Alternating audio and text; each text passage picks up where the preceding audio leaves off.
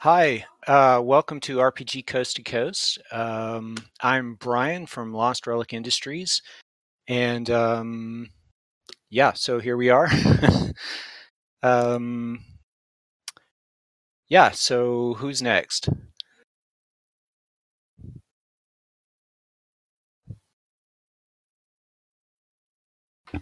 The Archon.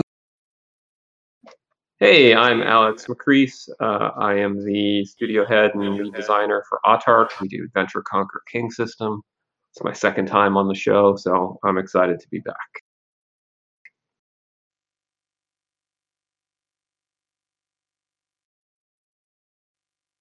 We're not getting any audio from you, Bear. Sorry.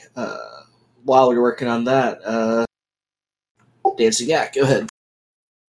Hi, I'm Ari Isaacs. I'm one of the co-owners of Dancing Yak, and we're right now working on a 10 through 28 millimeter, two different lines of hobgoblins and abysmal dwarves and chaos dwarves, usable in 9th Age and other systems. We will be having a Kickstarter within the next month. And after that, we will have a store up with several other lines also of different models. And we have more projects for the future, some of which we've already worked on a bit, and some that we hope to be doing. We hope that you'll take at least a look and maybe one day take a gander at a couple of the models. We hope you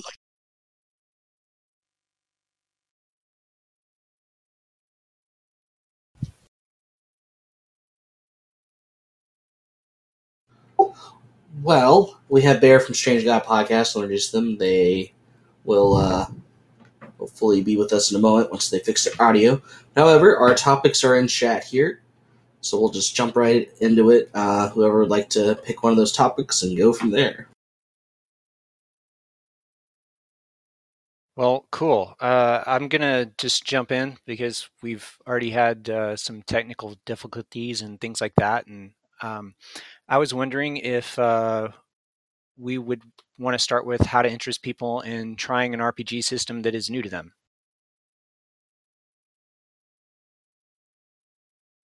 Sure, let's do it. All right.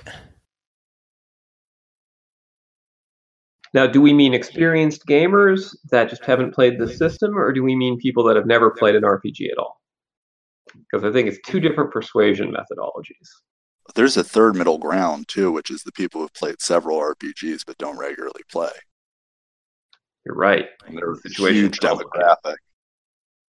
Sure. Hey, so let's start with people that are new or pretty much only maybe even familiar with the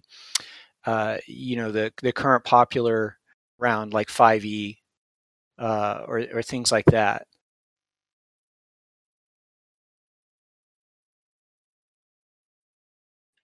Well, I will say the way I have traditionally done it is, first off, as the game master for the local group, sort of whatever I want to play is what they're going to end up playing because that's what I'm running.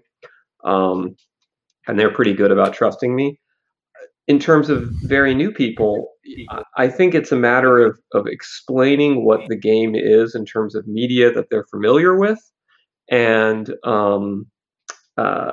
then making it relatable to them. The biggest turnoff I've seen for players trying a new RPG is when the setting is incomprehensible to them, like TechML being the sort of the classic example of just very, very hard to convince people to understand.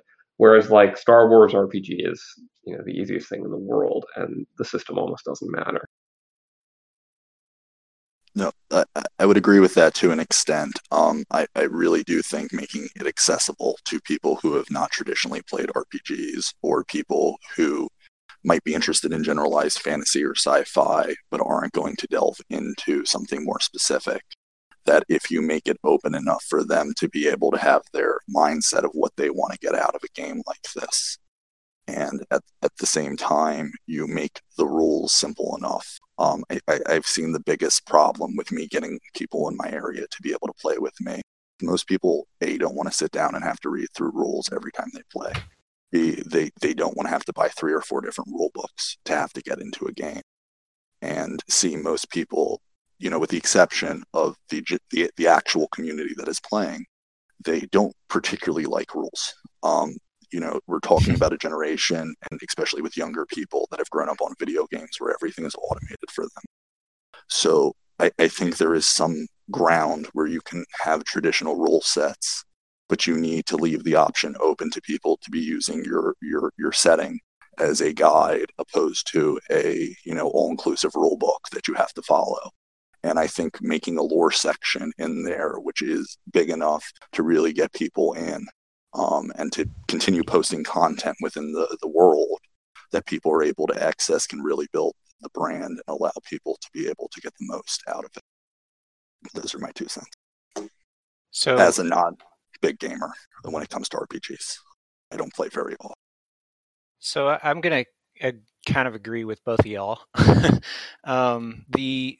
think the thing for me that it seems like it helps to draw people in is, with regards to the rules, is how quickly can you explain how to play the game, and just is it easy to comprehend in 5 minutes or 10 minutes, and that's really a game mechanic issue. I think some games that are more complex are just, it's naturally going to be harder to bring new players into. But I think if you can, to your point, you talked about the video game generation. I'm going to bring it up here.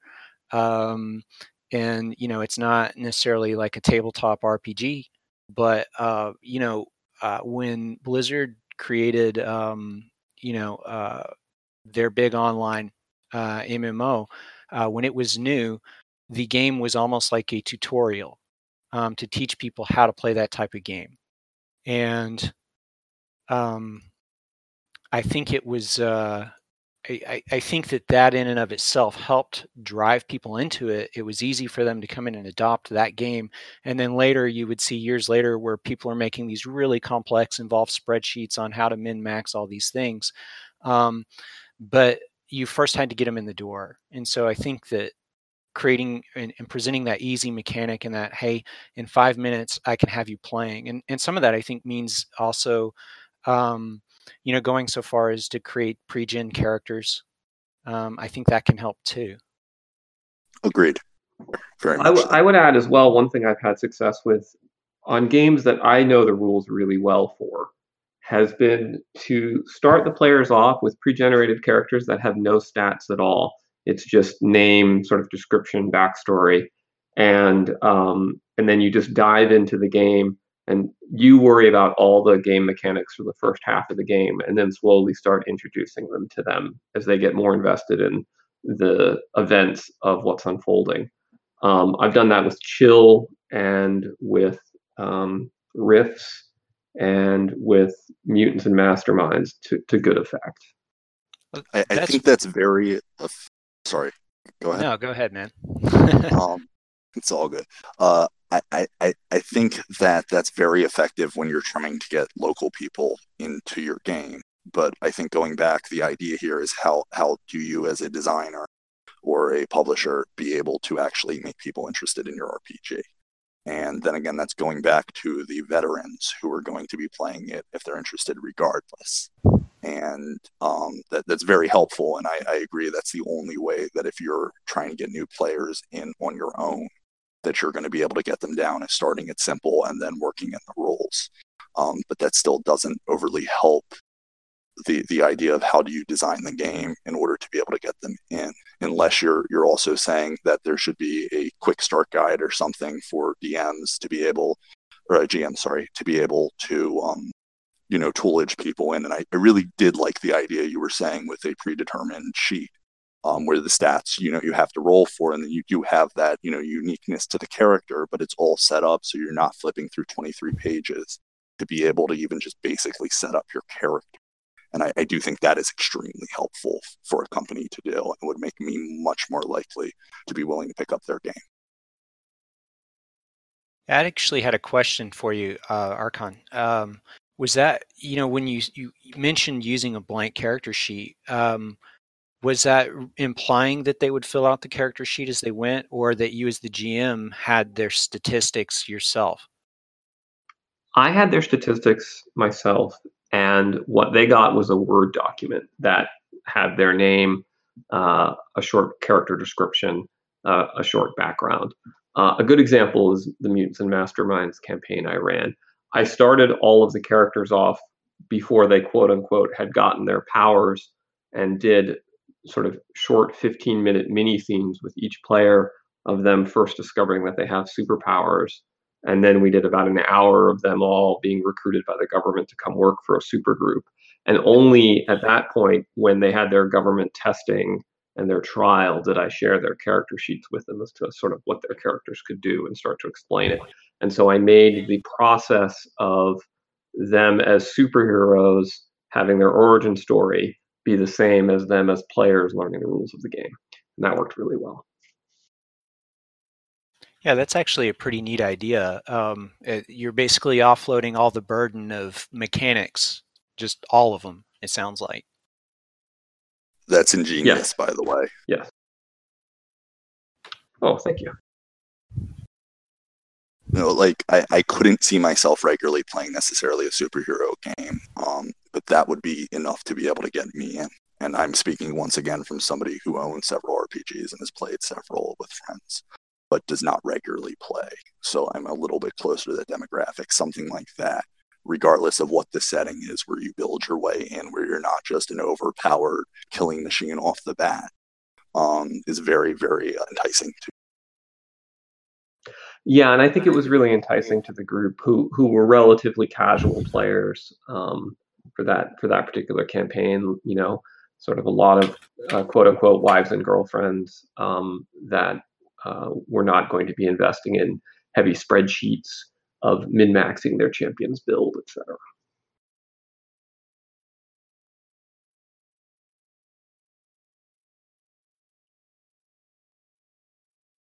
So the question of, you know, you guys, you had asked, how do you get people interested in your system as a whole?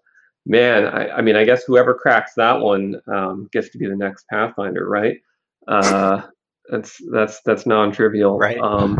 I think it seems like one really good plan is all you have to do is start an award-winning Geek and Sundry streaming show with a bunch of actors. So that seems to work really well. I would think mainly marketing and the luck of the draw that the local groups in various areas get invested, because I've seen great systems come up and disappear within a year or two because either there wasn't the interest or the player base was so fragmented. And then I've seen stuff where, you know, seeing it in beta or seeing it as a Kickstarter or whatever, I was like, that's never going to get anywhere. And, you know, those have become, some of them, very successful. And you really don't know. It's a dice roll. Out of curiosity, what would we, as this group, think of as a, quote, very successful RPG at this point, given the state of the market, the industry, et cetera, et cetera, et cetera? Like, what's a very popular or moderately popular RPG for us at this point? I'm too far removed. All of the RPGs I've played within the last 3 years have been 5 to 10 years out of print. So I am a little detached from that. So, I mean, I guess there's monetary success, and there's, you know, just in terms of making a great game that people enjoy. And, you know, I've got to admit, I kind of withdrew myself as well, just so that we could develop our game, because otherwise I would have probably been really overcome and really, frankly, intimidated by all the great stuff that there is out there. But I mean, obviously, from you know, a market standpoint, you know, we look at you know, things like 5e. We look at the next Pathfinder that's coming out, and you know, those guys are obviously the big, you know, dominant people. But I don't necessarily know that that's the whole measure of success. I think that they've found their niche, and they found a way to reach a large audience. And some of us are making more niche games that we know that aren't necessarily going to appeal to as many people, but people will probably still love them. One of my favorite games of all time was the original Cyberpunk game. Oh yeah, awesome. Yeah.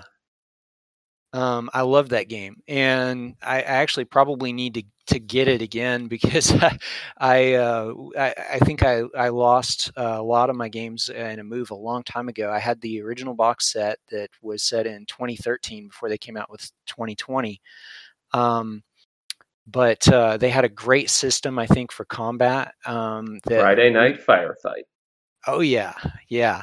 So that was just I thought that was pretty ingenious for what it was. It wasn't the sort of hit point system that you think of in D&D at the time, and it did a really good job of simulating what would really go down. You know, if you're actually exchanging bullets with somebody.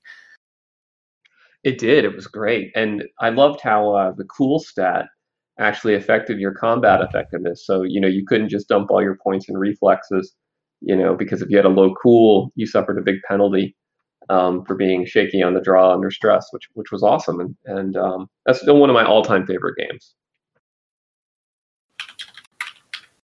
Sadly, I have not been lucky enough to actually play it. I have read through the rules a couple of times, and I'm very much looking forward to the video game that will be, however much limited. Totally.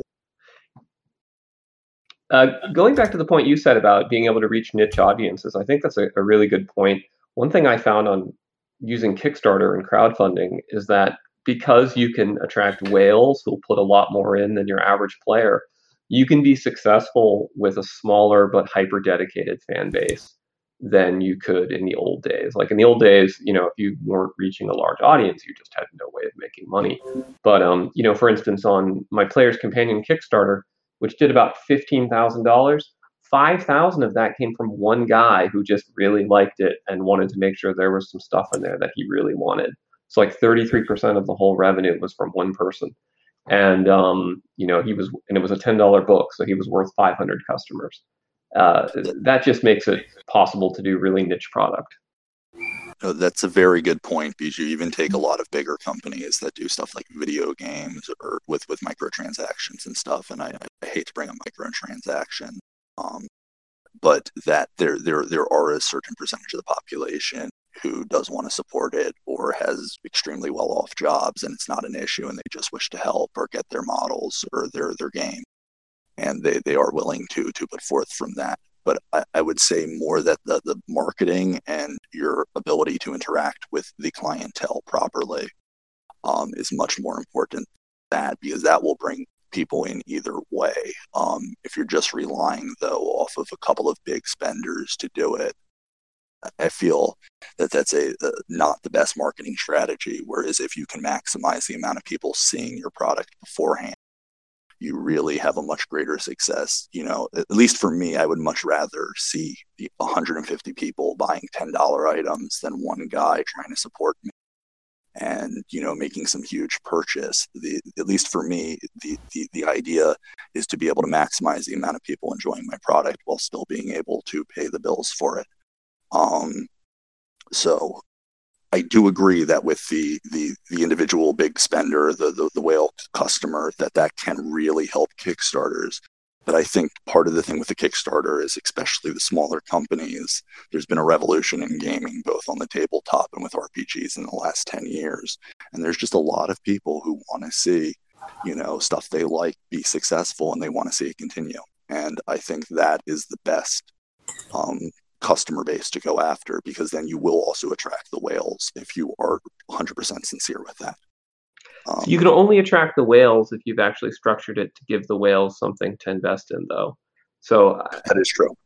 I think that needs to be sort of a part of the business model. 150 people is about what backed Player's Companion, right? So of 150, I had one whale and a few score other folks. I think so. And if you're going for a niche product, I think that is the right strategy. On the other hand, if you think your product is mainstream enough that you could reach 10,000 people, then 10,000 people at $10 is definitely a lot more interesting than the one whale.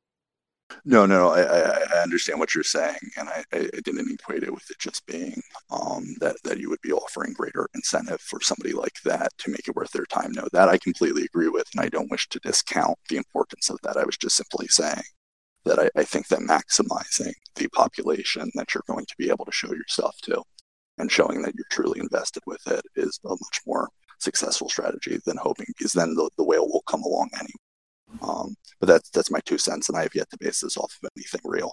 So you have successfully, gone through with the Kickstarter. We have yet to launch ours. I will cede this to you that you most likely are 100% correct, and I am just talking out my ass. But well, we've never made a Kickstarter above 50, so I've done 8, and every time they come in like 15 to 50, which is why I feel confident talking about what you can do with a niche product. I don't feel as confident like what tactics you use to do a $2 million Kickstarter or something like that. No, I have no conceptual notion of how you would do that either. None. So, thank you for that information, man. I think we might have Barraclaire from Strange Gods on. Let's see.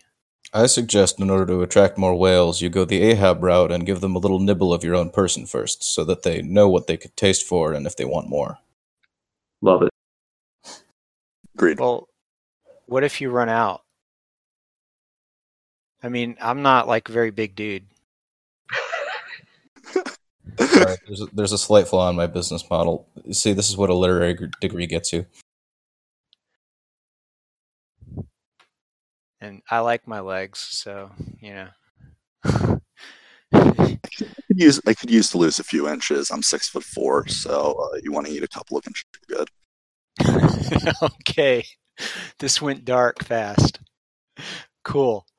Yeah, the Kickstarter thing. I'm really excited about it as somebody that hopes to have a successful Kickstarter. I really love the platform for the ability to reach your specific target audience, and then like you said, hope that maybe there's a whale to help make sure that you can fund this thing to bring it to fruition. And I think that's a really exciting thing. The thing that I'm a little afraid of is that obviously we hear stories about things getting abused or people not following through. So I think as and obviously it behooves us, right, as wardens of our craft to go out there and do the best that we can to represent, to show that this is stuff worth investing in. Oh, agreed, and especially because the amount of Kickstarters I've seen that haven't even had the finished product, or even the test models for the finished product done, or the book done, and they're just on promises, and it's very hard, at least for me, to invest in a company that I do not know anything about, and that's one of the reasons why I do think it's important making your name public, and having proper communication with people beforehand to build up that confidence, that hopefully enough people will have confidence in you to see that you're very serious about this and that the end product will be great. And that the hope is in the future there will be a lot more coming, because I really do wonder what percentage of total buyers actually invest in the Kickstarter and what amount of people are just waiting till afterwards, willing to pay a little bit more, to see if it was legitimate or not. Because I've invested in several Kickstarters where the people have completely walked out and you don't know who they are. There's no accountability and you're screwed.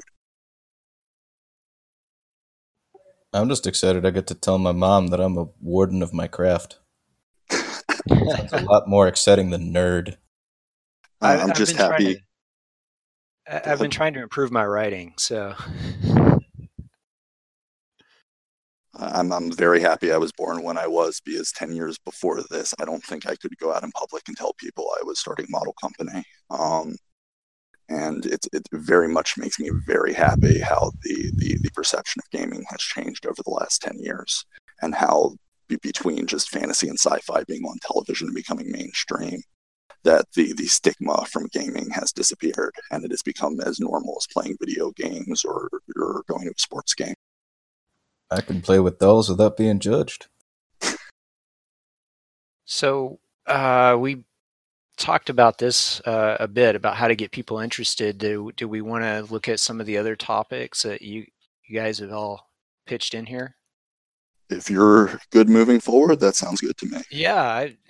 So I think the next thing that we have on our list is why player agency matters, which this just sounds like a really cool topic. that one was my contribution.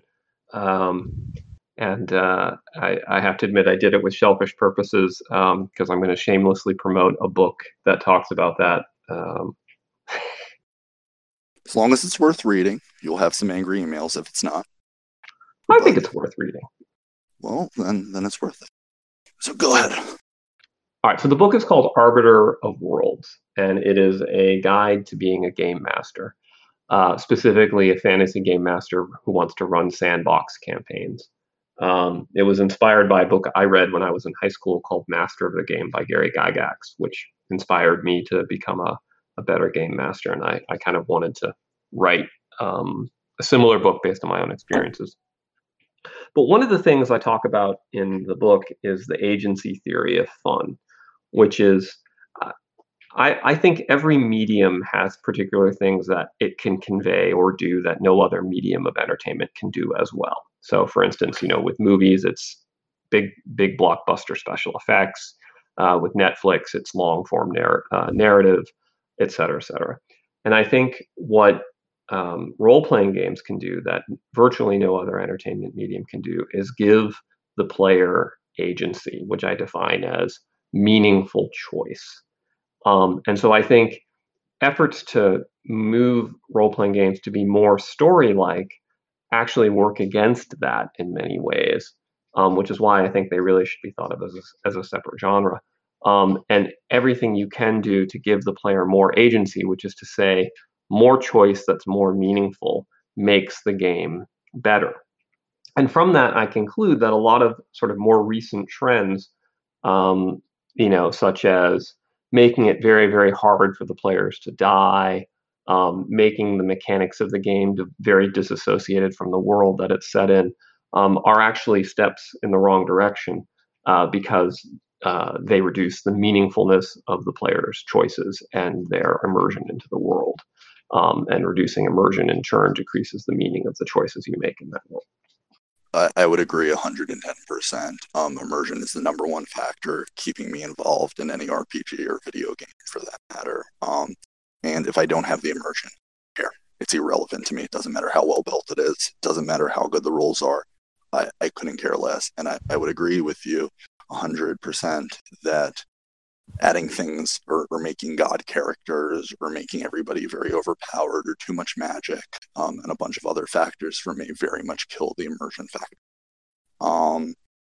And I would agree to you that there are certain trends such as, adding more narratives or campaigns to things, which actually is counterproductive. I've always looked at campaign books as a guide for just the GM. Nobody else should be reading it. And the GM should be using that as a guide to base how they're going to go off of. I would agree completely that the choices that you can make and how much control the game master has over the campaign is really very, very key. And I know, at least for me, that's been a big turnoff in the last couple of years with a lot of video games that have come out where I haven't played them because the immersion or the choices is beyond lacking and is less than games that were coming out 10, 15 years ago. So I would very much agree with you that is very important to get somebody interested.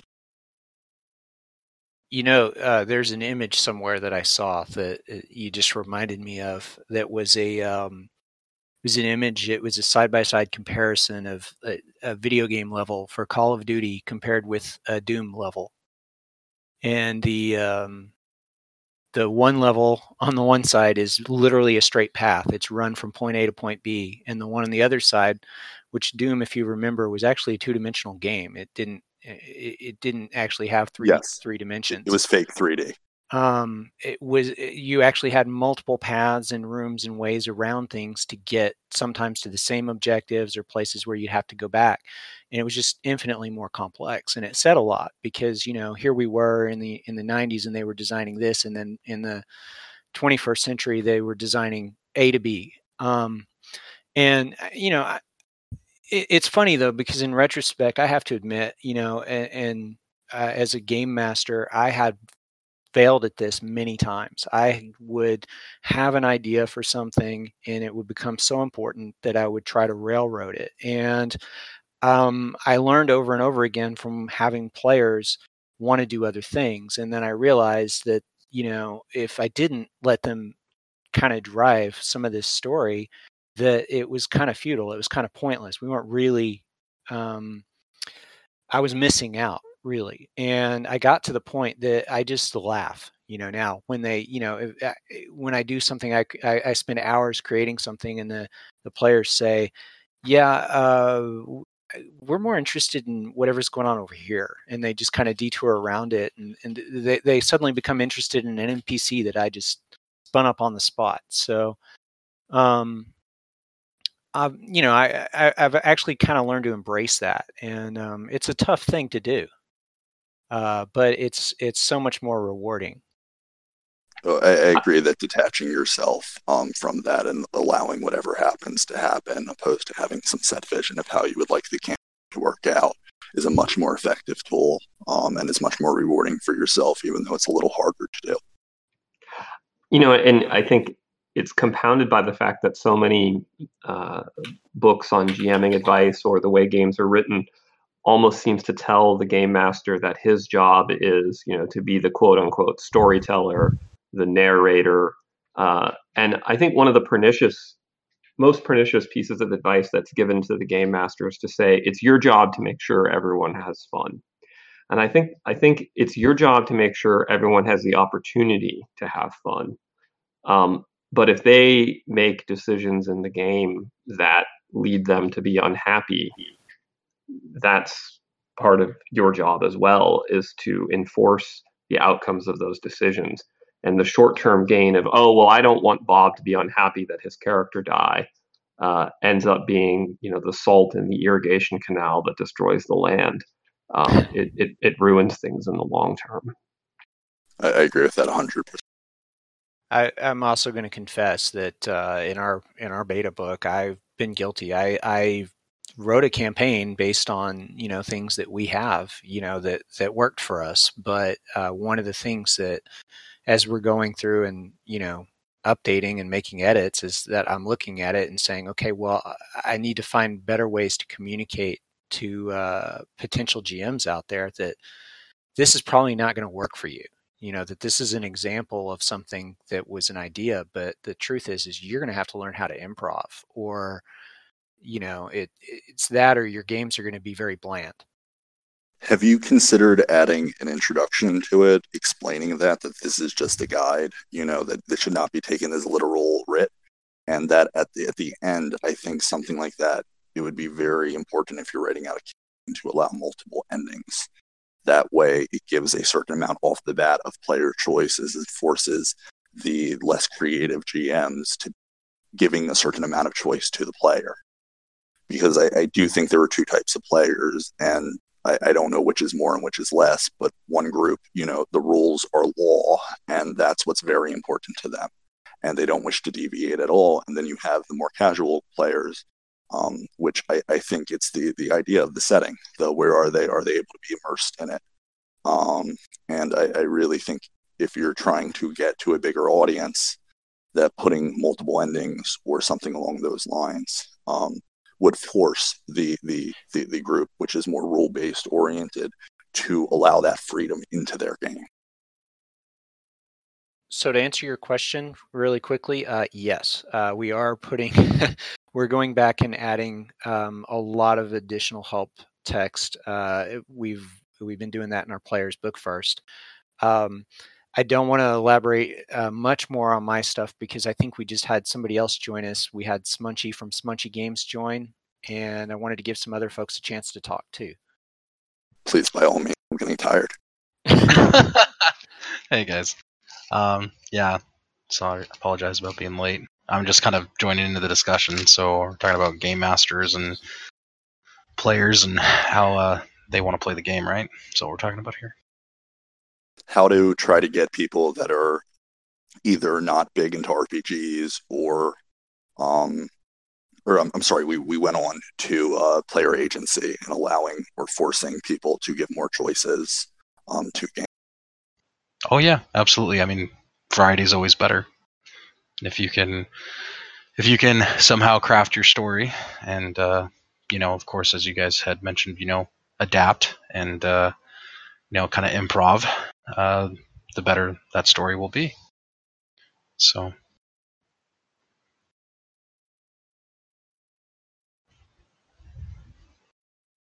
Any final comments or thoughts on this? Then I think we maybe should move on to the next one. I think we're all in agreement here. Yeah, ready to roll. Bear, are you still with us? Railways bad. Yes. Okay. Let's see. We have 3D printing and what the future looks like. So I'm going to assume this is the future of 3D printing, not like the dark dystopian future of something else.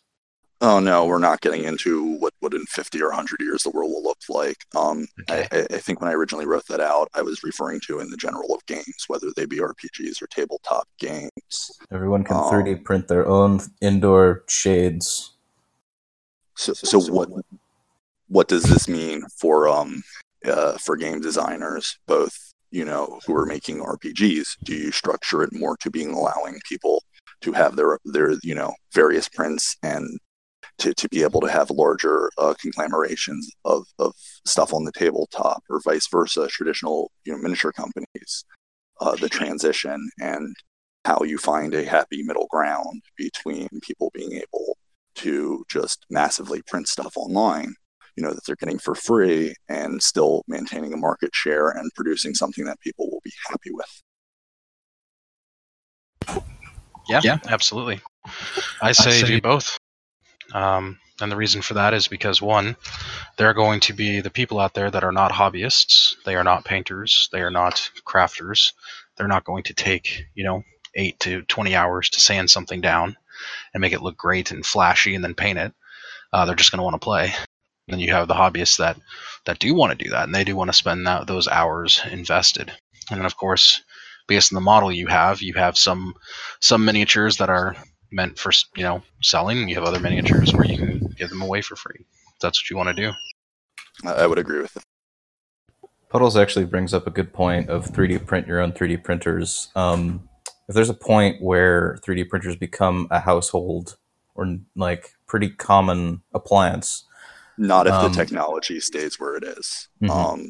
Just throwing it out there, and most people aren't super aware of this. FDM printers give off particles which are extremely toxic. And unless you have an enclosure taking the fumes outside of the house, it's very bad for you. Oh, and what capitalist cares about toxic buildup? Oh, no. The things I've seen online on forums with people arguing, like, I smoke 2 packs of cigarettes a day. I've been working with chemicals my whole life. It doesn't do anything to me. And it's like, yeah, it doesn't. But the amount of people who I've talked to who have gone and had actual problems because of it, whether resin printing and allergic reactions, which conform to a lot of the resins after repeated exposure, or that they've experienced, horrible breathing problems because they put their printer in the living room with their kids and their dog and stuff, and they're not realizing that they're breathing in all these particles. And I mean, at least for me, that was about a third or fourth of the reason why I wanted to bring this up to an extent, was to be, just explain to people that it's completely safe to do. And I very much would recommend to people to get into it, but just be careful and read up on the safety precautions, because they are not a joke. But sorry, go ahead. So if 3D printing becomes a really common hobby, or just something where it's as easy as browsing the internet, you just hit a bunch of buttons and you get what you want, or you can order a print recipe online, I'm wondering how that's going to change. Not just like the physical market, but with like miniatures and game pieces, it's going to become like you're selling the data rather than the actual product. It's almost like drive-through RPG. You sell people the right to print this. I'm just wondering if the market will ever turn in that direction. I think to an extent it will. I've seen a large amount of 3D terrain and other companies that have been doing very well, that have been selling the rights to be able to do that, and they tend to, when they do that, specialize it and make the terrain very easy to print, meaning there's very few outcrops and there's very few big details or poles or whatever coming off of the terrain. And there's been...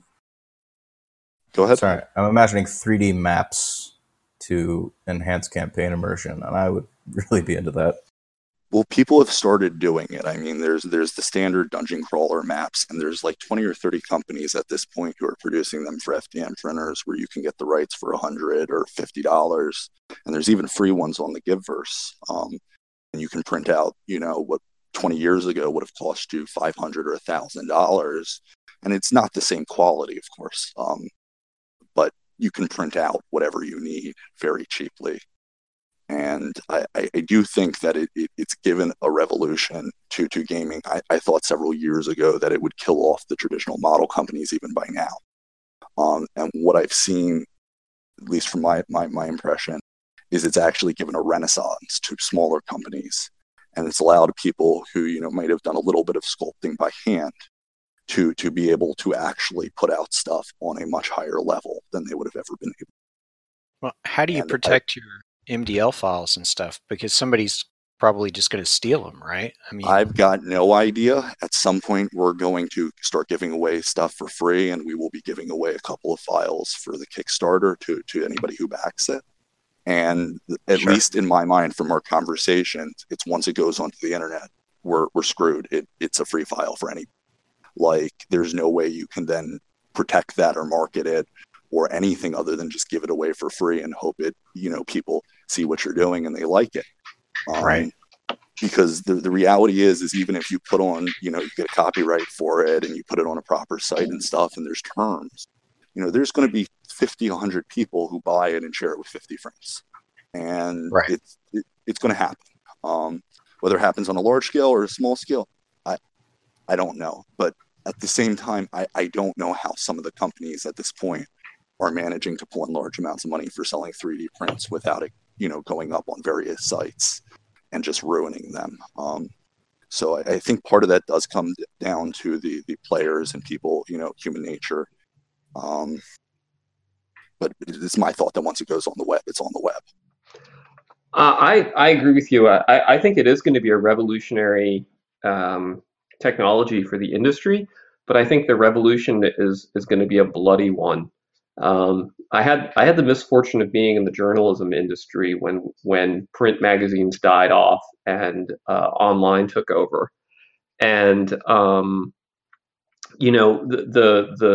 mantra was that we were trading print dollars for digital dimes, and then later we traded digital dimes for mobile pennies as online content was so easily copied, transferred, distributed. It really destroyed the business model. And I've seen that happen over and over and over again, that every time something gets digitized, the value of it plummets. So if you think about, that was true for journalism. It's been true for now, if you look at music, artists can no longer really make a living just based on selling records. Now they have to be out touring all the time under these 360 deals. The same thing is true of video games, which now are relying more and more on keeping you online with a subscription or ongoing payments, and so on and so on. So I think it's going to be a huge revolution for the miniature industry, but I worry that a lot of companies are not going to be prepared for what it's going to do to their bottom line. Anytime you digitize something, it tends to result in a winner-takes-all environment for the people at the very top, and then a huge long tail of individual creators doing talented stuff, but the people in the middle get crushed.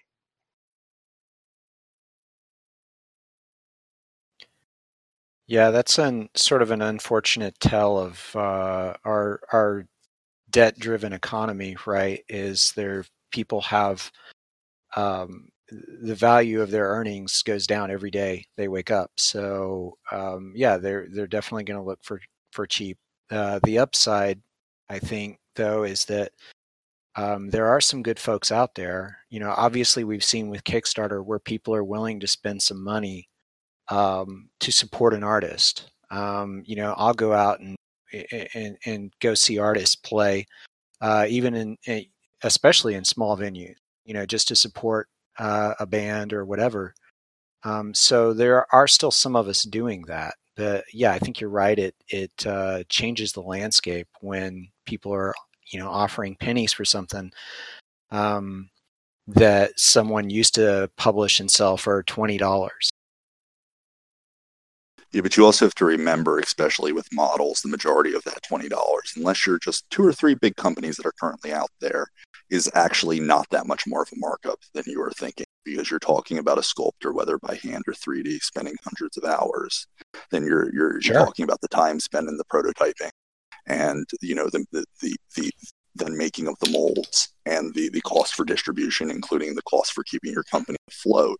And it's interesting because when I was a lot younger, I used to think that a lot of models were very hyperinflated. And then I was exposed to the actual cost of production for models from friends of mine who own companies. And the reality is the majority of them are not making anything near the list price. They're making between $2 to $10 for a model set. Whereas there are a few big whales that are selling stuff at hyperinflated prices, or artificially pump up rule systems to, where they'll put 2 or 3 base models for $20, $30 each, and then everything else is ridiculously overpriced. What kind of UK-based 1980s company would do that? I don't know. I don't know. Huh. Don't know them. I'm shocked and appalled. I think on the positive flip side of the bloody digital revolution, we're finally going to get Shadowrun. That is very true. True. Yeah, I mean, honestly, as someone who's going to be making those minis in the future, as well as selling those files, I think it just comes down to your business model and how you're going to have to change that and adapt to it. Because you're right, I think that's going to happen too. I think it's going to shake it up pretty hard. And I think if you, like I had mentioned earlier, if you find a way to do both, if you start molding things now, no pun intended, you are going to be able to achieve the goals that you want, still stay relevant, and people, regardless, are still going to buy the actual minis themselves instead of just the files. And as someone in the younger generation myself, I can absolutely guarantee you there are going to be many others that just don't want to print it out and work on it, and they're just going to want to buy it the way it is. So I would agree with that. And also another thing to keep in mind, which I don't think has been taken into account before this, is that the majority of the demographic for both RPGs and tabletop is about 25 to about 50.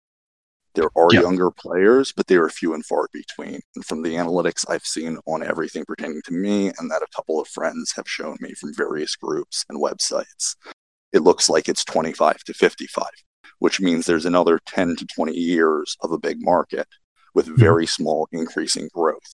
So I almost wonder how many of the younger people, because I know I've been able to get several of my friends involved in tabletop because I've shown them my 3D printer. I've taken them around, I've let them print off a model, I've let them paint it up, and that's actually been the in they've gotten. And then they do start going to actual game companies and buying real models because, as you said, there's a lot of people who don't want to spend the time. And on top of which, unless you're using an FDM printer, in which you're using the plastics, and it's very cheap. Resin is expensive, even if you get it on sale. And for somebody to do that is a very big investment even still. And further, even if you get a better printer, there is a certain number of fails. There's a certain number of miscast prints. And if you're using a resin printer, that can get very expensive, especially if you don't have a certain level of technical knowledge. Right. Absolutely. I think that cost is going to resonate with a lot of people. Oh.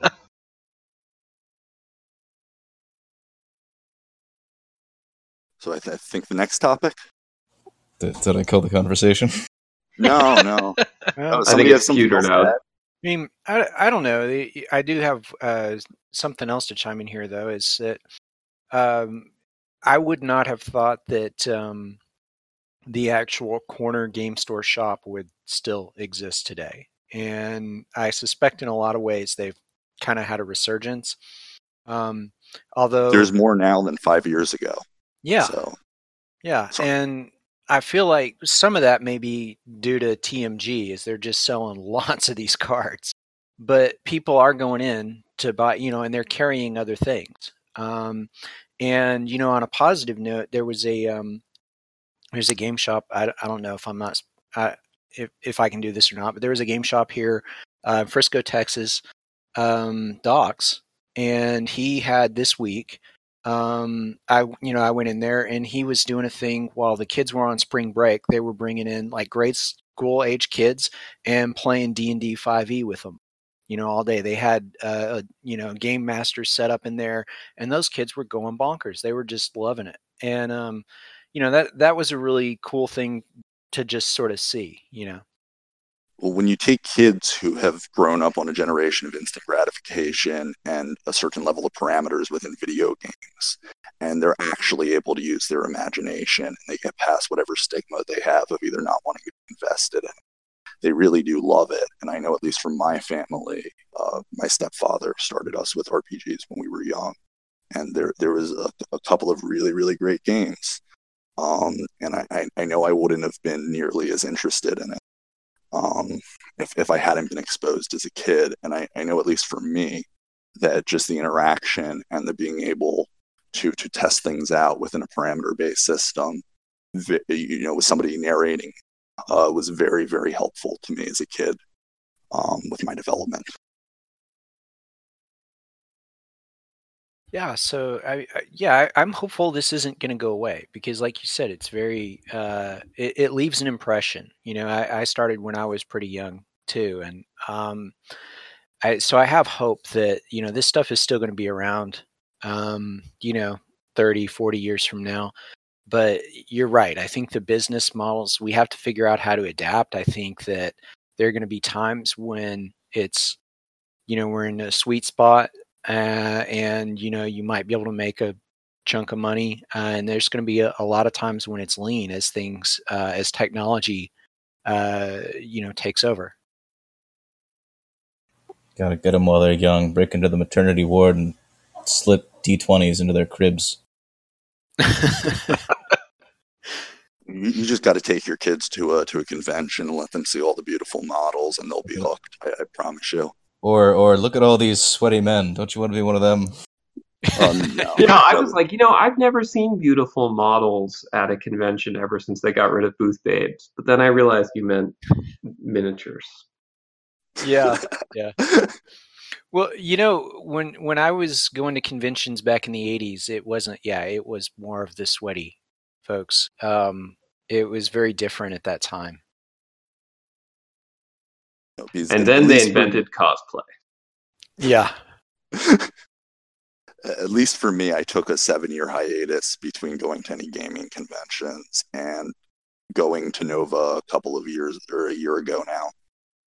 Very, very much changed my impression of them, because I had been to several for Magic when I was younger and various other systems, and then I once went to one of the other big model, an actual model convention, and I remember I had a very negative impression of that. It felt like a much different community than it is now. Sure. And I hope I don't anger any of the veterans here by saying that, but it's become a much more normalized, inclusive thing than a bunch of neckbeards, coming out of their basements to shoot the shit for 2-3 days without taking a shower. So I really do think that there has been a revolution in the last 5 to 10 years in multiple industries that have allowed a lot of independent growth, and a lot of people who 5-10 years ago, because of the stigma, would have been turned off, to become very heavily involved. And I think that's a very beautiful thing. That's why I hate the term Care Bear in RPGs especially. It's just, don't you want new, interesting people? Assuming they're fun to play with. I mean, the people make the RPG more than the actual RPG does. So if you have a good group of people, you're going to have fun regardless of whether or not it's a bad system or not, in my book.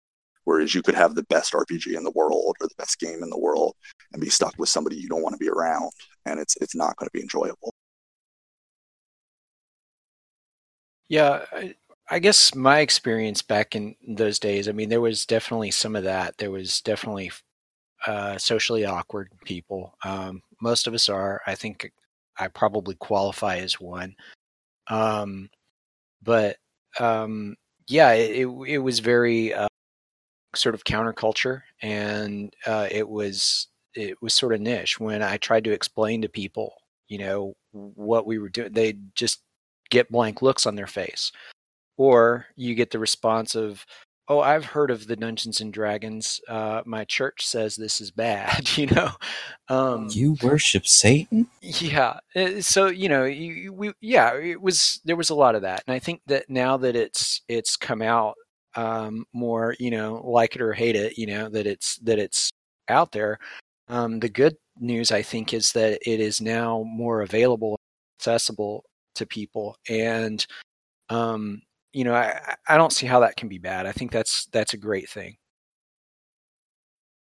I agree with you that that's a great thing, assuming you don't try to placate a new audience by completely changing what made the game or the setting great in the first place. And I've seen that happen to a lot of systems that I love. Sure.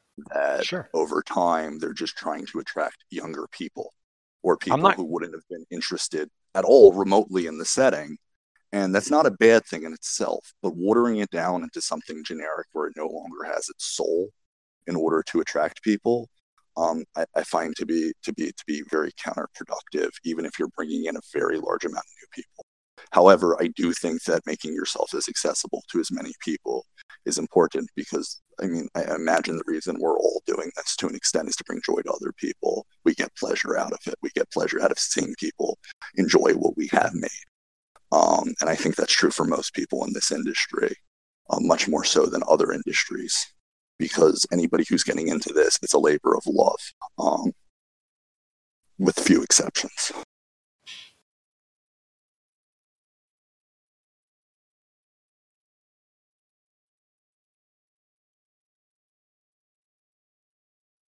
Well, I'm sitting here in stunned silence that you guys all didn't get into it for the money like me.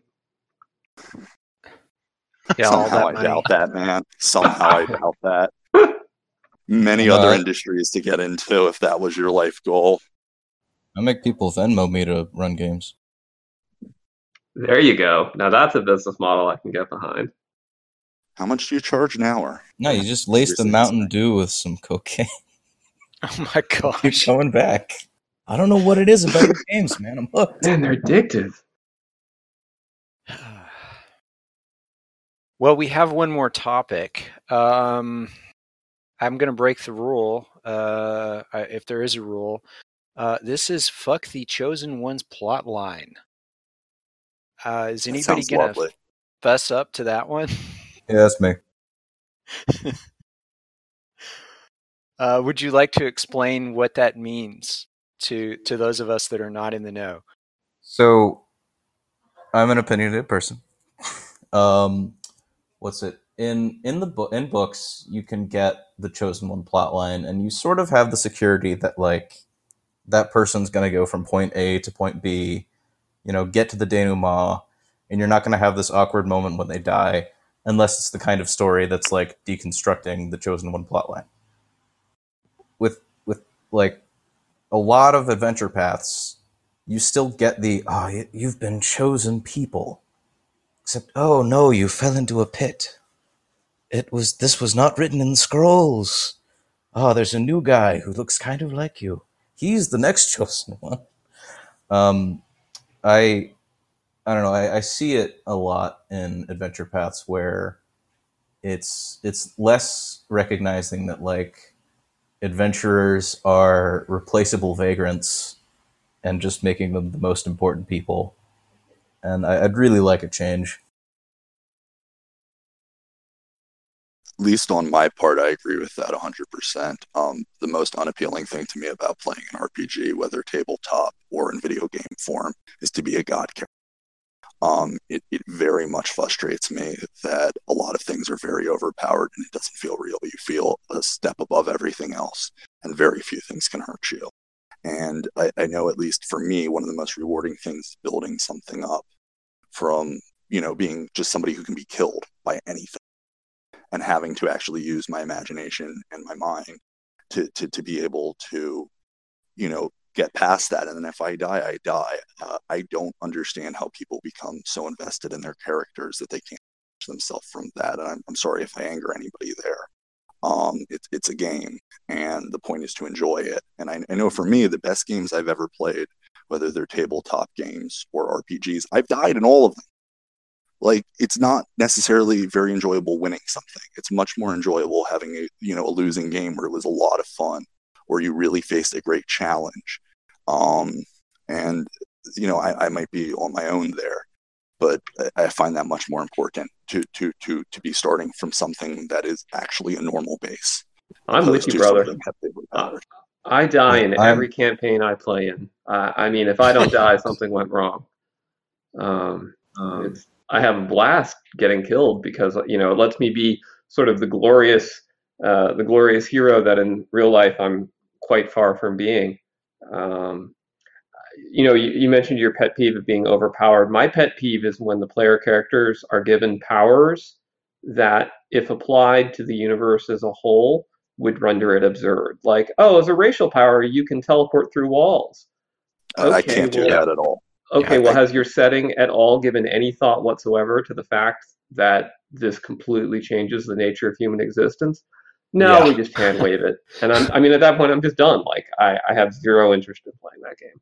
You need blinkling wallpaper to stop them coming in your vaults.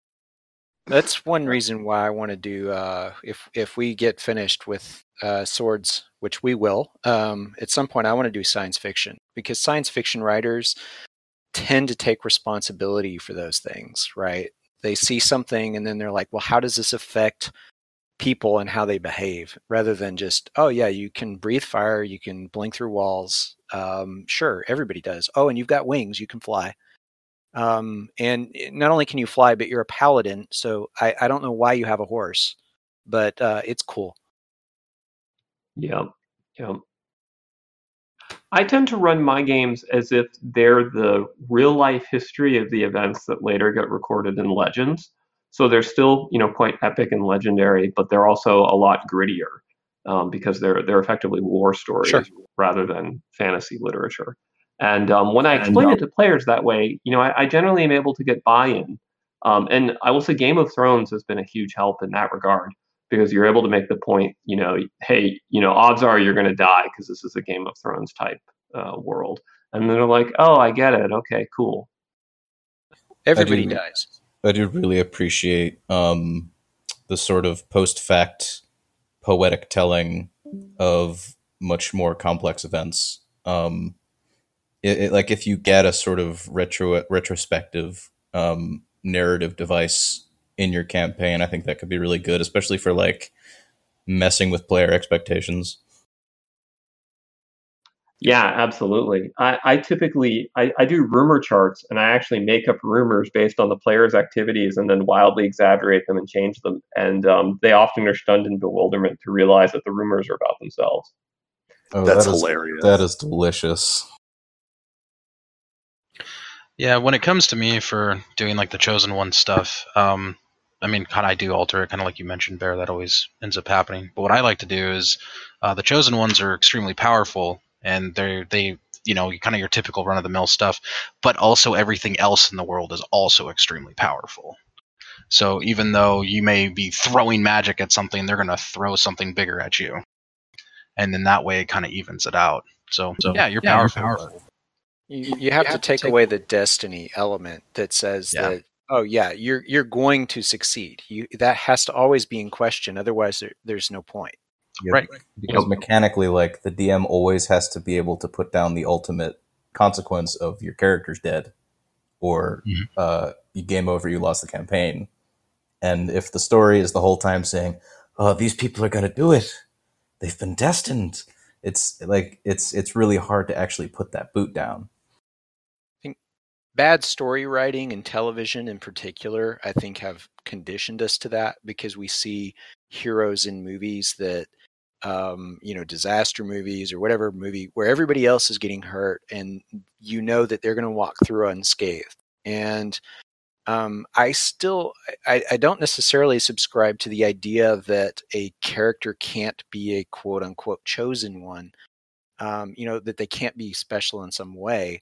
But I do subscribe to the idea that they can fail even if they are the chosen one, and to me that means it's actually kind of more. It's actually kind of darker that way. I mean, what if your Neo didn't make it? I do like that in like fallible destiny or fallible god settings where like the deity that's investing their weight behind you isn't necessarily like all powerful. And there's a lot riding on you, kid. Fade the world. But also something I've experimented with a bit in my own writing is if you are the chosen one, that's not necessarily a good thing, because what if you don't want to be?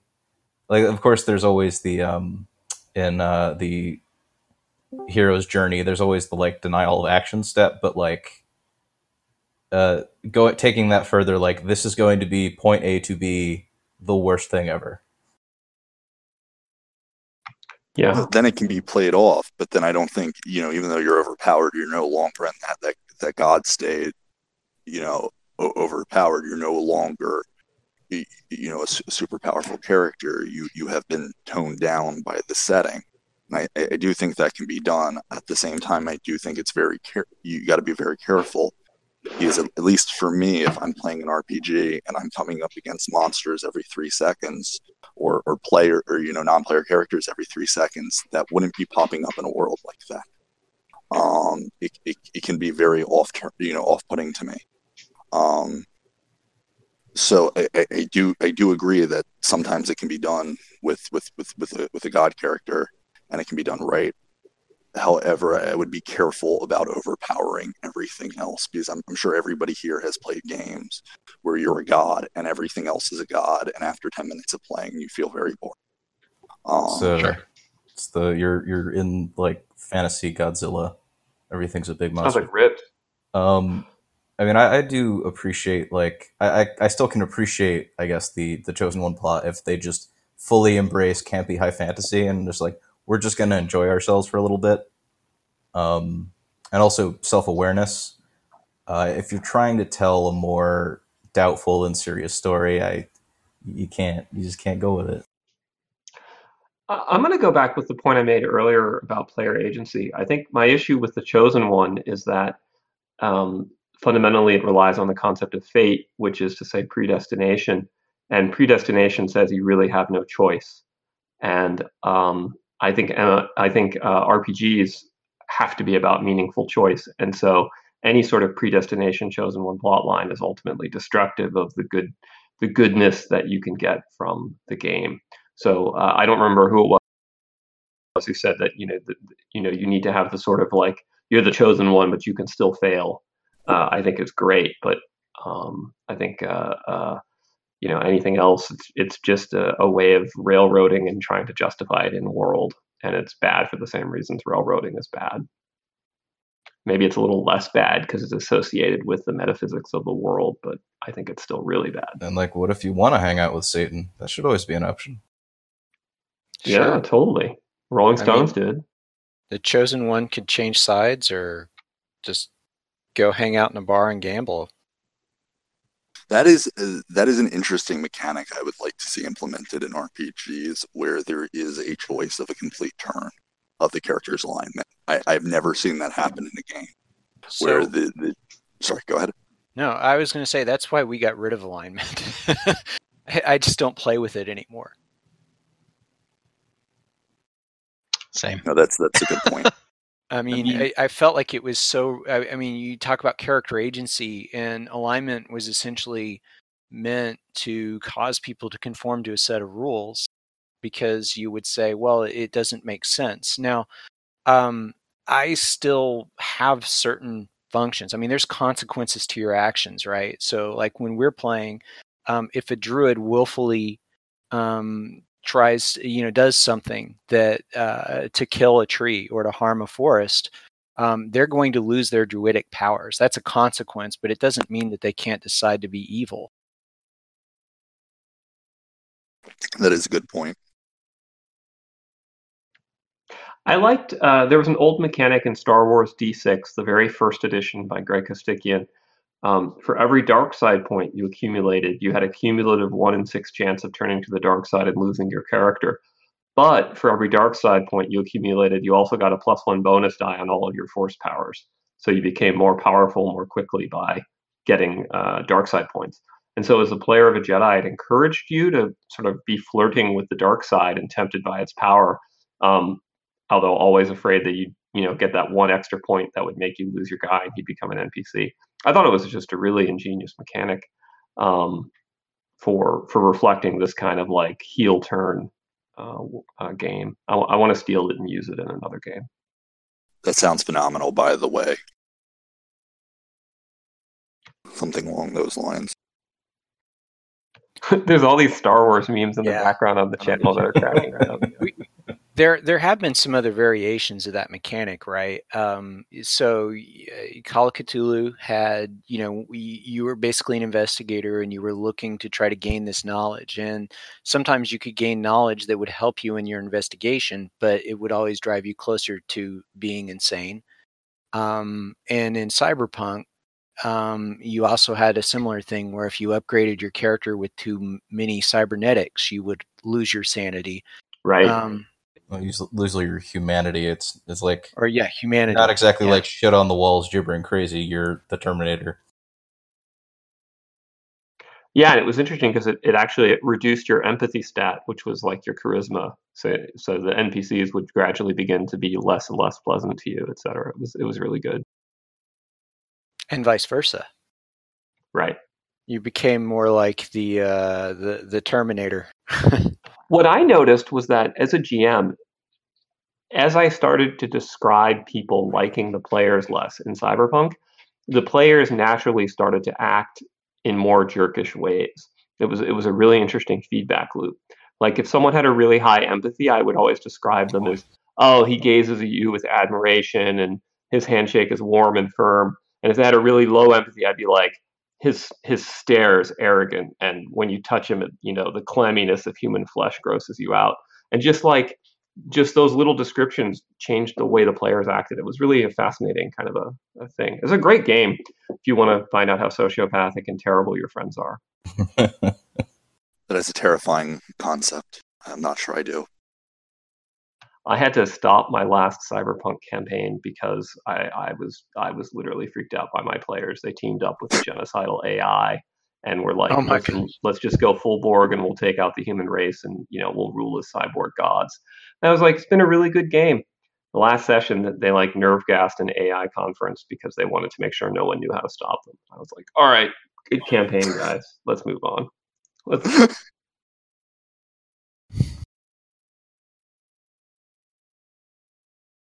I don't know if anybody else ever has these horrifying realizations that their players would have been Dr. Mengele in the 1940s. But well, on the flip side, completely going off topic for 30 seconds, that is one of the most fascinating things for me about studying history and, looking at, a group of people during certain periods of time, which is something very interesting because most people will say, I could never be one of them. I could never do this. And the reality is we all have the propensity if put into the right situation to do both great good and great evil.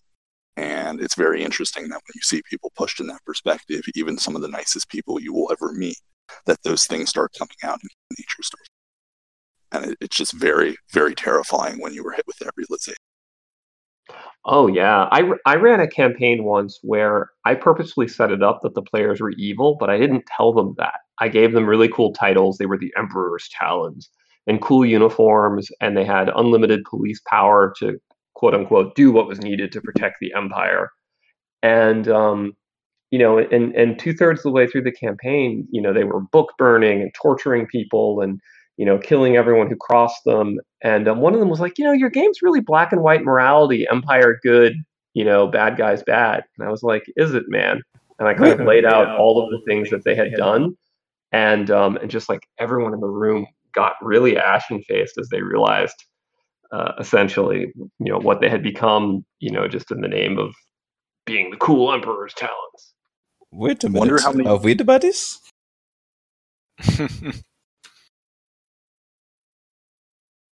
I'm sorry, someone said something in a funny voice. I didn't hear it. I said, wait a minute, are we the baddies? Yeah, exactly. That's exactly right.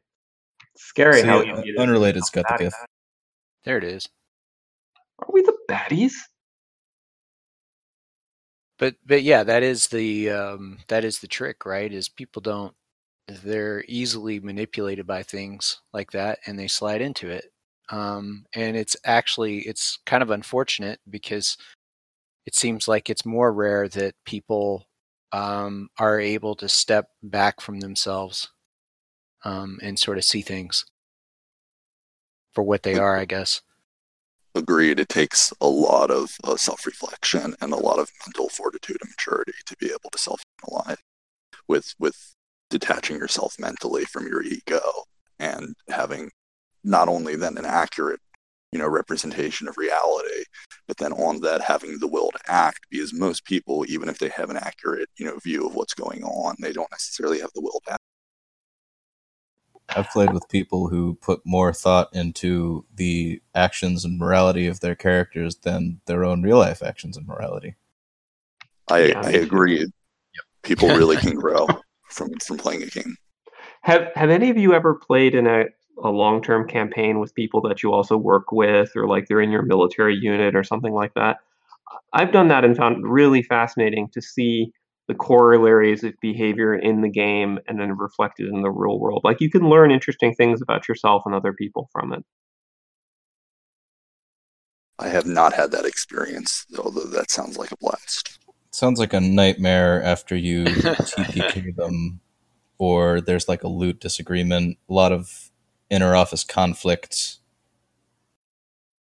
Oh yeah, absolutely. It can be a big bloody mess. But it's also really interesting to find out, that if one of your coworkers is completely spazzing out just because his character lost half his hit points, he's probably not the one you want to give the big sales contract that's super stressful to. Yeah, or have like latent genocidal tendencies. True story. We are for whatever reason, every time I've ever done that, the people in marketing are always the ones that are truly chaotic evil. So That's me. No. Is this sort of a pitch to have a game as an actual interview, like a job interview? That's a good idea. I'm 100% for putting D&D as conflict resolution exercises weekly on your resume. It's a very good social experiment. I actually had that. I listed team building exercises on the company calendar and reserved company space for that. And one day the CEO rolled in to see what these meetings were that were so popular that were happening every Wednesday. And he walked in on me literally as a D20 is rolling out of my hand. And he walks in, he's like, "What's this team building meeting?" And like it goes kadoosh, kadoosh, kadoosh across the table. And he says, "Are you guys playing Dungeons and Dragons?" And I'm like, no, it's a retro clone called Adventurer Conqueror King. Okay then.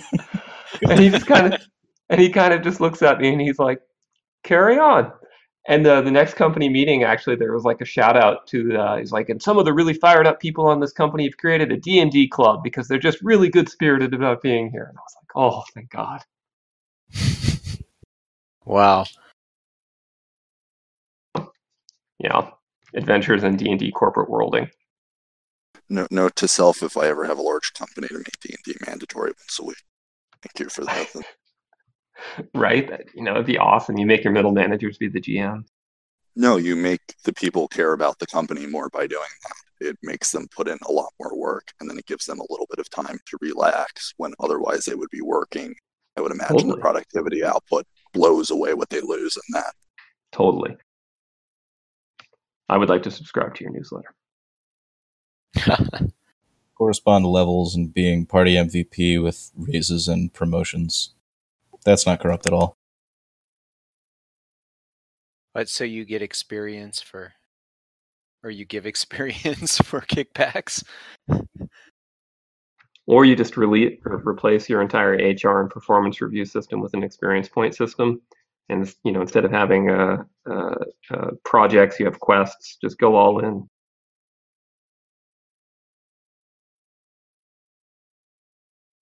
I think that could really happen in a dystopian sense. Yeah, that's actually a terrifying concept. Like social Yeah. credit score. Yeah, do you have to like duel the guy at the top, or There's a company I know of actually in the Bitcoin space that's doing that. They're gamifying. They have a hierarchy-free company, and everything is gamified and done sort of on a social points basis. So kind of dystopian. yeah, that is pretty horrifying actually. Talk about a dystopian future. Well, it is almost 2020, right? Cyberpunk 2020. I'm Yeah, Still but it's waiting on not game as plans. cool as it was in the game. It was cool, right? It was like, oh yeah, we're gonna hack these things and so on, and now getting hacked is yeah, not so great. We just have to make Hope Punk real. Make what punk real? Hope Punk. Hope Punk, is that like a happy Not utopia? familiar. It's a bit like Cyberpunk, but there's always hope. Your individuality matters. You're an important person. It's much less. That sounds like It's much less we're fighting It's much less we're fighting a hopeless, never-ending war. that sounds like hippie stuff, though. Hey, hippies can hack. They really do.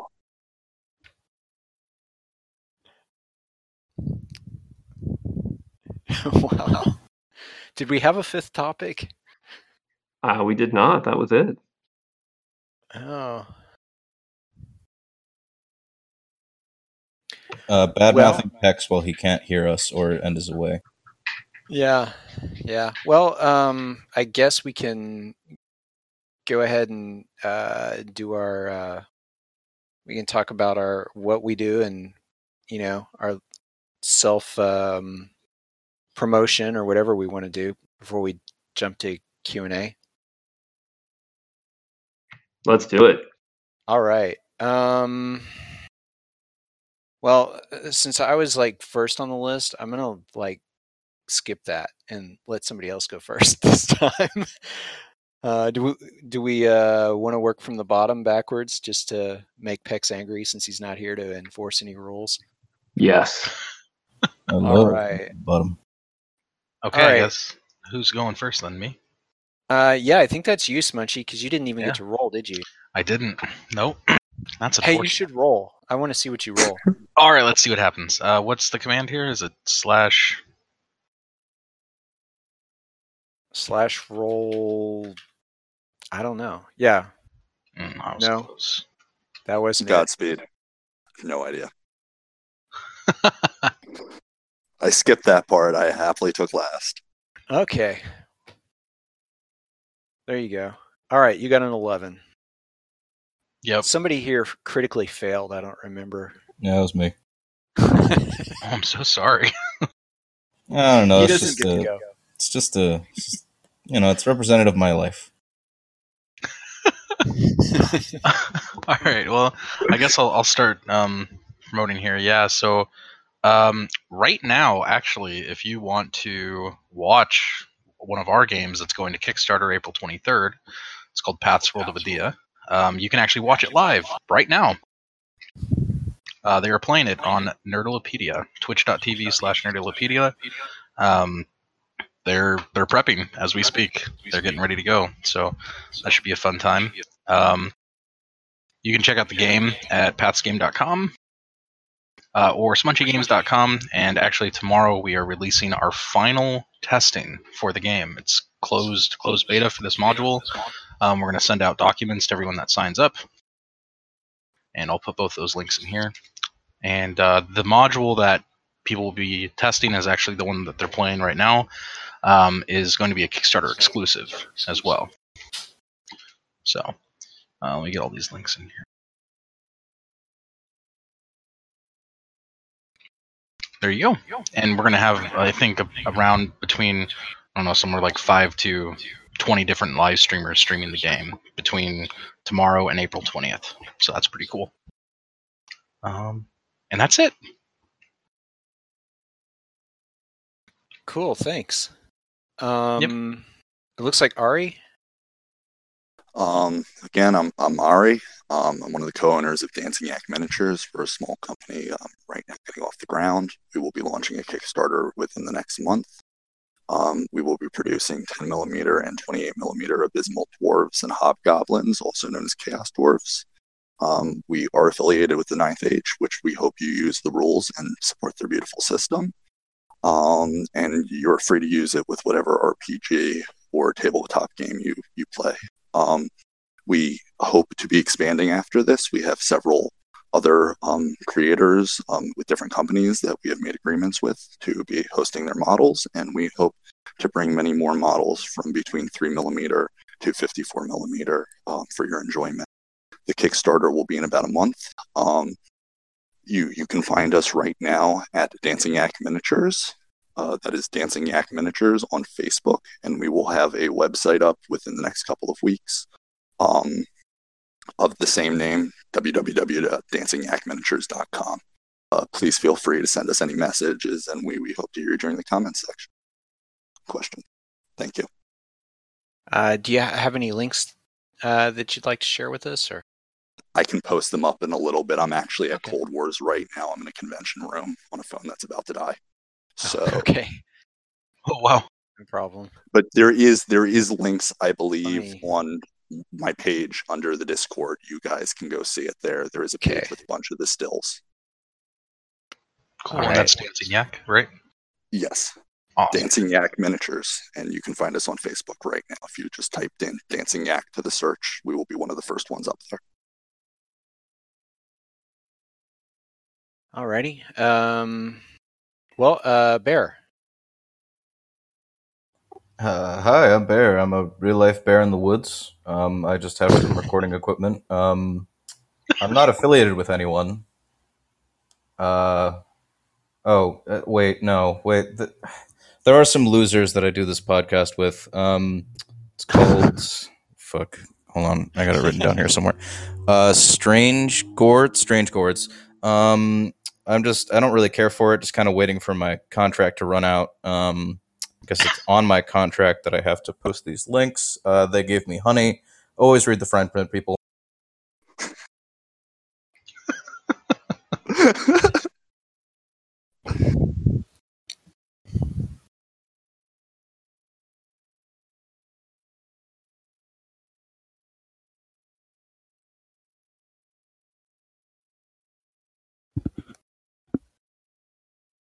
Did I'm we done lose shitting you? on my own brand, by the way. We can move on. Oh, okay. Pretty good These podcast. are- Listen to it, please. Yeah. Really all the enjoy it. people It's a are- big part of my life. Okay.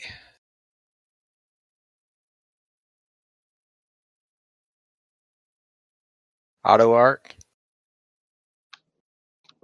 Hi, it's Alex McCrease. I'm the studio director, lead designer for Autark. If you have enjoyed my comments on game mastering and philosophy,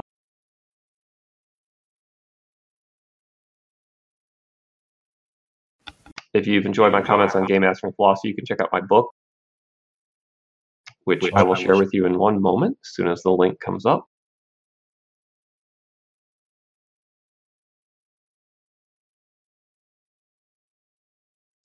I also just published a book by Courtney Campbell of the Hack and Slash blog called Eyrie of the Dread Eye for the Adventure Conquer King system, which is also worth a look, and I'll provide a link for that. In general, if you like mass combat, domain warfare, and old school D&D, I hope you will check out Adventure Conquer King system.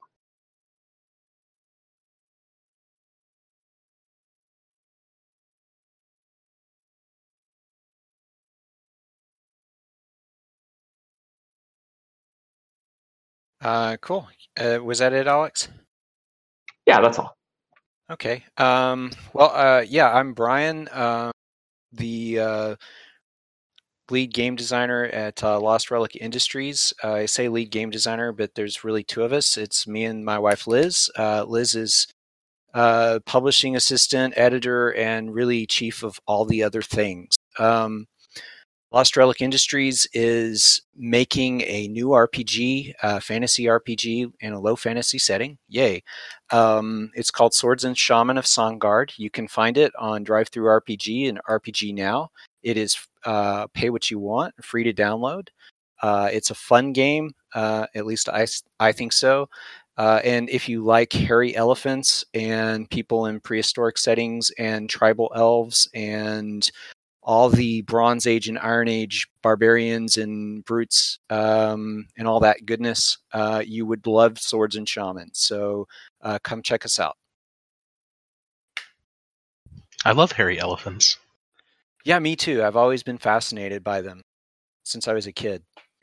That's not like a gay slang term like bear, is it? No, is bear? Never mind. Okay. Just checking. Well, no. I mean, Man just likes hairy elephants. There's nothing to it. It's just hairy elephants, guys. I'm No, trying to be careful here. Yeah.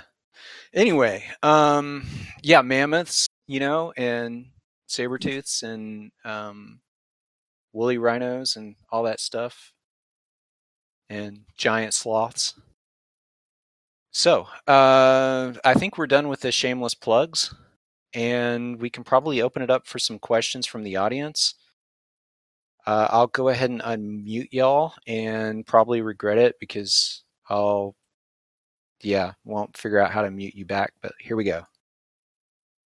I told you Hex was away, so we will play.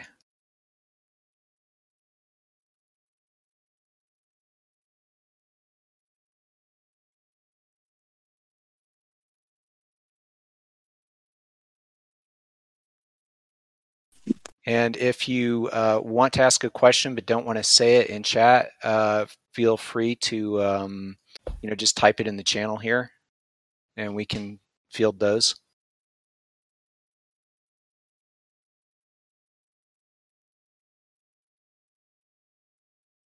I seem to be having some difficulty unmuting.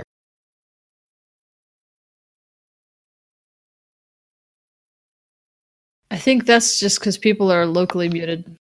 Yep. Oh, that's so tricky. I mean, you can't make people talk much as I'd like to. You've been unmuted this whole time and silent? Ha ha ha ha ha! Restraint, No. I have it. No, you don't. Don't lie. Shut up, you don't know me. Ha ha ha ha ha. Yeah, that's what you think. Yes, you can, because some people like bad art. Looks like we have a question from 3 Orcs. If you're naturally bad at art, can you get work? I definitely think so. I mean, Rob Liefeld was in business for so many years, pretty successful with his stuff, and he didn't really even have to try. I think there's a niche for bad art. Depends what type of bad art.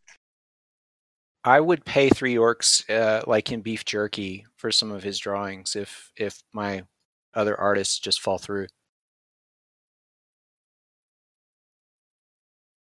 How about just pay 3 Orcs for extra drawings? 3 Orcs, are you like asking for a friend who's bad at art?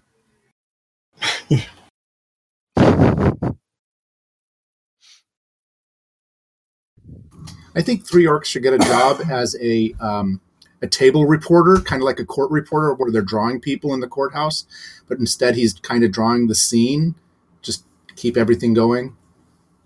Great way to go and put it into the character records.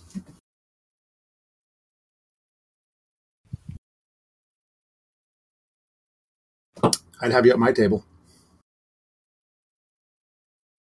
Is it a big table? Because it has to accommodate 3 Orcs. So, yeah, it looks like Mage has a question if we're done mocking 3 Orcs. I wasn't more of a good 3 Orcs, sorry. Would you like 3 to ask Orcs the in a question in jumpsuit. the chat, Mage? In the channel? I have no question. That was just an emote to use if you have a question. Raise your hand just like in class. Oh.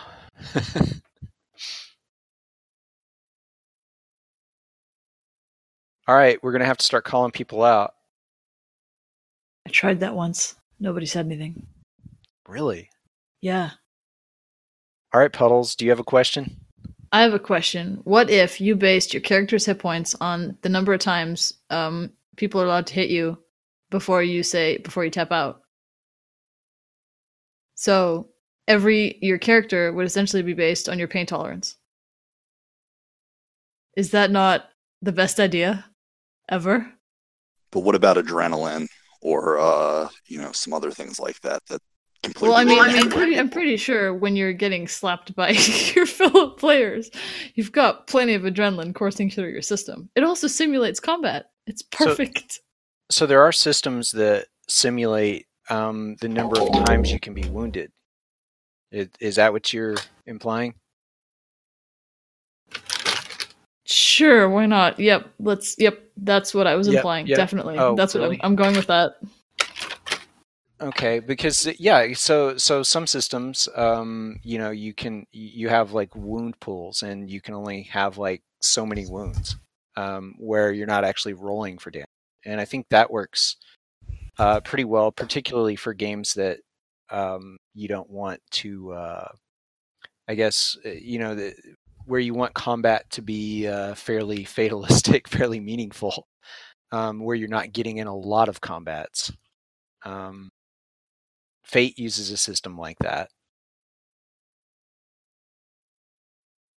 However, I think it can be challenging if you're doing the classic dungeon crawl where, hey, let's go fight 100 lizardmen. Suddenly that hit point pool looks a lot nicer.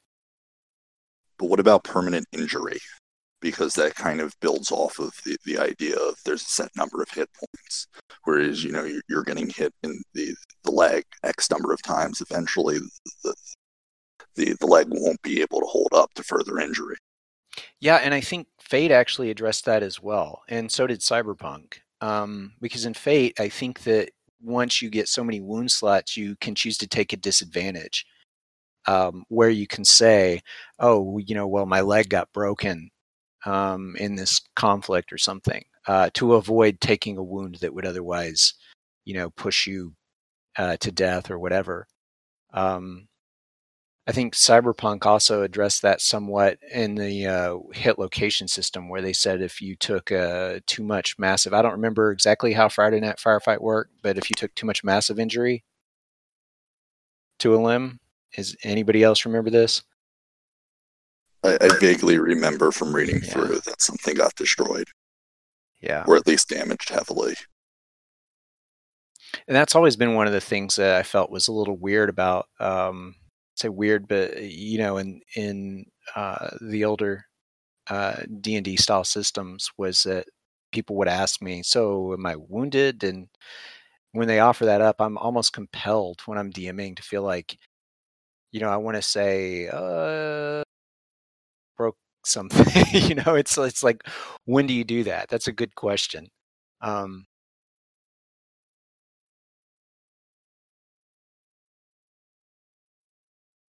also, how do you keep it in a way where, the broken leg on one character isn't going to make him spend 3 hours hobbling home, or to a mage or something to heal it?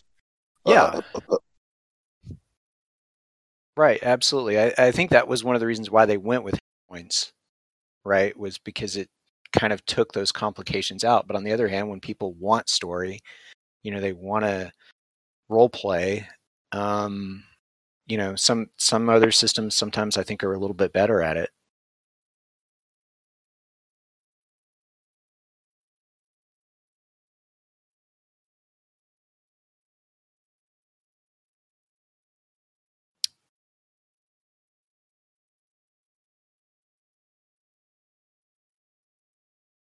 Okay. Any more questions?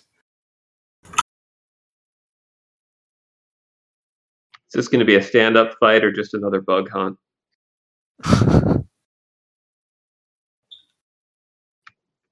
Are there such things as stupid questions? Is a 10-hour game session too long? No, it's not. I've run, I think the longest was a 12 or 13-hour game session. We had a blast.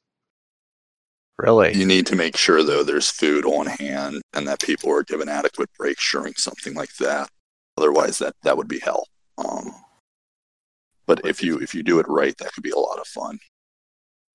Got to make sure the chains on the chairs are solid too, so they don't just rail away.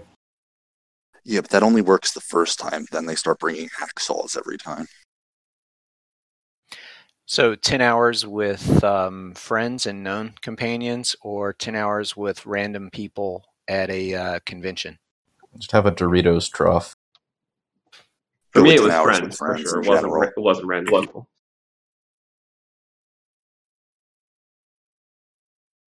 Yeah, because I don't think I could.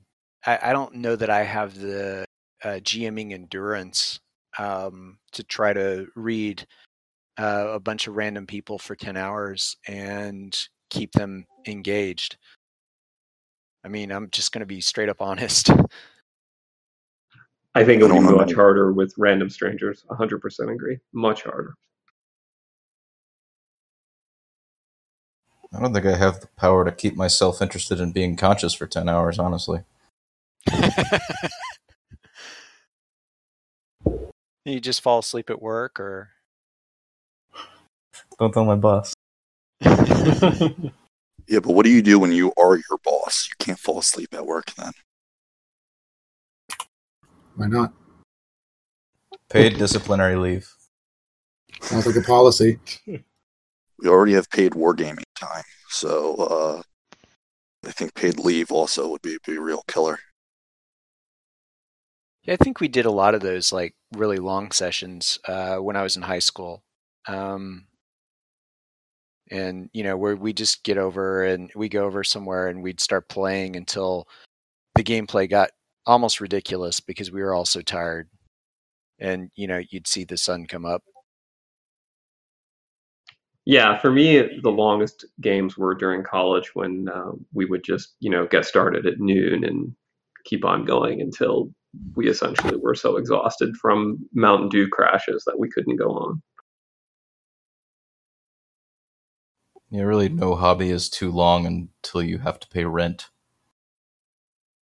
This is a very valid point. Yep. Or until you get married, I suppose. Much more valid point. Well, hey, I'm married to the other game designer, so I'm doing pretty good over here. We all can't be blessed. Yeah, And that was she definitely a roll of an 18, brother. She basically makes all this.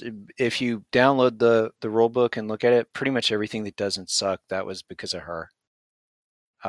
Yeah. So I should be sending an email to her thanking her, not you. Probably. Gotcha. Yeah, if you saw my first draft, wow.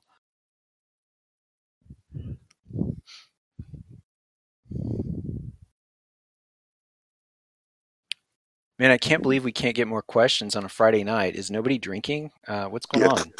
Come on, guys. Like, what are you guys doing? Like, you're there listening to us. Is there really nothing you can think of? Yeah, let me just select from this group of strangers. Nothing pre-informing me here. Procrastinator definitely has a question. I can feel it. Too busy knitting. Still talk while you knit. Still type text to speech or speech to text. Well, I pretty much missed the whole show. I'll ask, how did it go? Oh, hi, Pex. Happy It was birthday great. to you. You're saving us from ourselves. I arrived. Well, I was able to speak, so that was 5 stars on my part, I think. You left me in charge. We've said fuck at least 3 or 4 times. Under average. This is a family-friendly show. I didn't know that. No. I mean, people got families, but it definitely isn't friendly. Based on the other ones I listened to, I think this is about the normal level for gratuity in a conversation.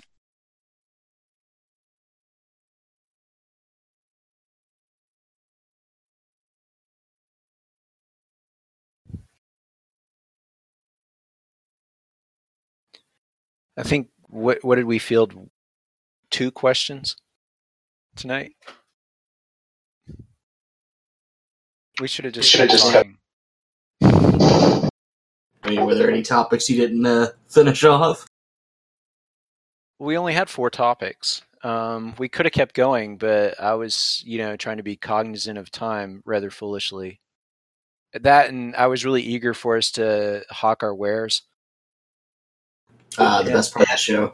Yeah, and Bear thinks I'm into some kind of weird animal thing. Hey, I don't kick shame. Jeez. I mean, they're the one with the bear in the name. Right. Exactly, I can't kick shame. You are the king.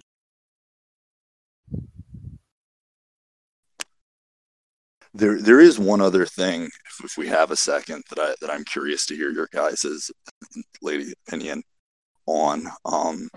Is how do you attract the younger generation to more traditional gaming when there are such easy instant gratification routes such as either television or video games? And how do you, with an aging population, and even though there has been a revitalization from people coming back into it or just getting into it, I haven't seen on the younger generation there being the same level of interest. And I am wondering, how do you address that and find a medium ground, to be able to get them in and at the same time not take anything away.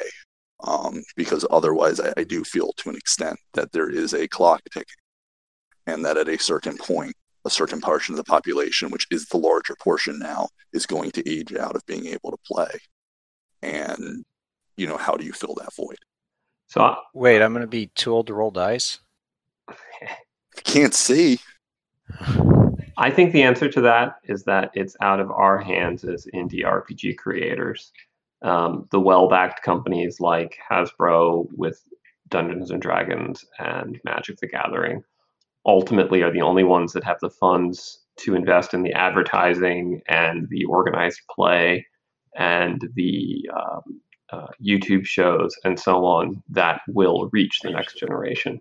And unfortunately, if they drop the ball on that, it will have a big spillover for all of us.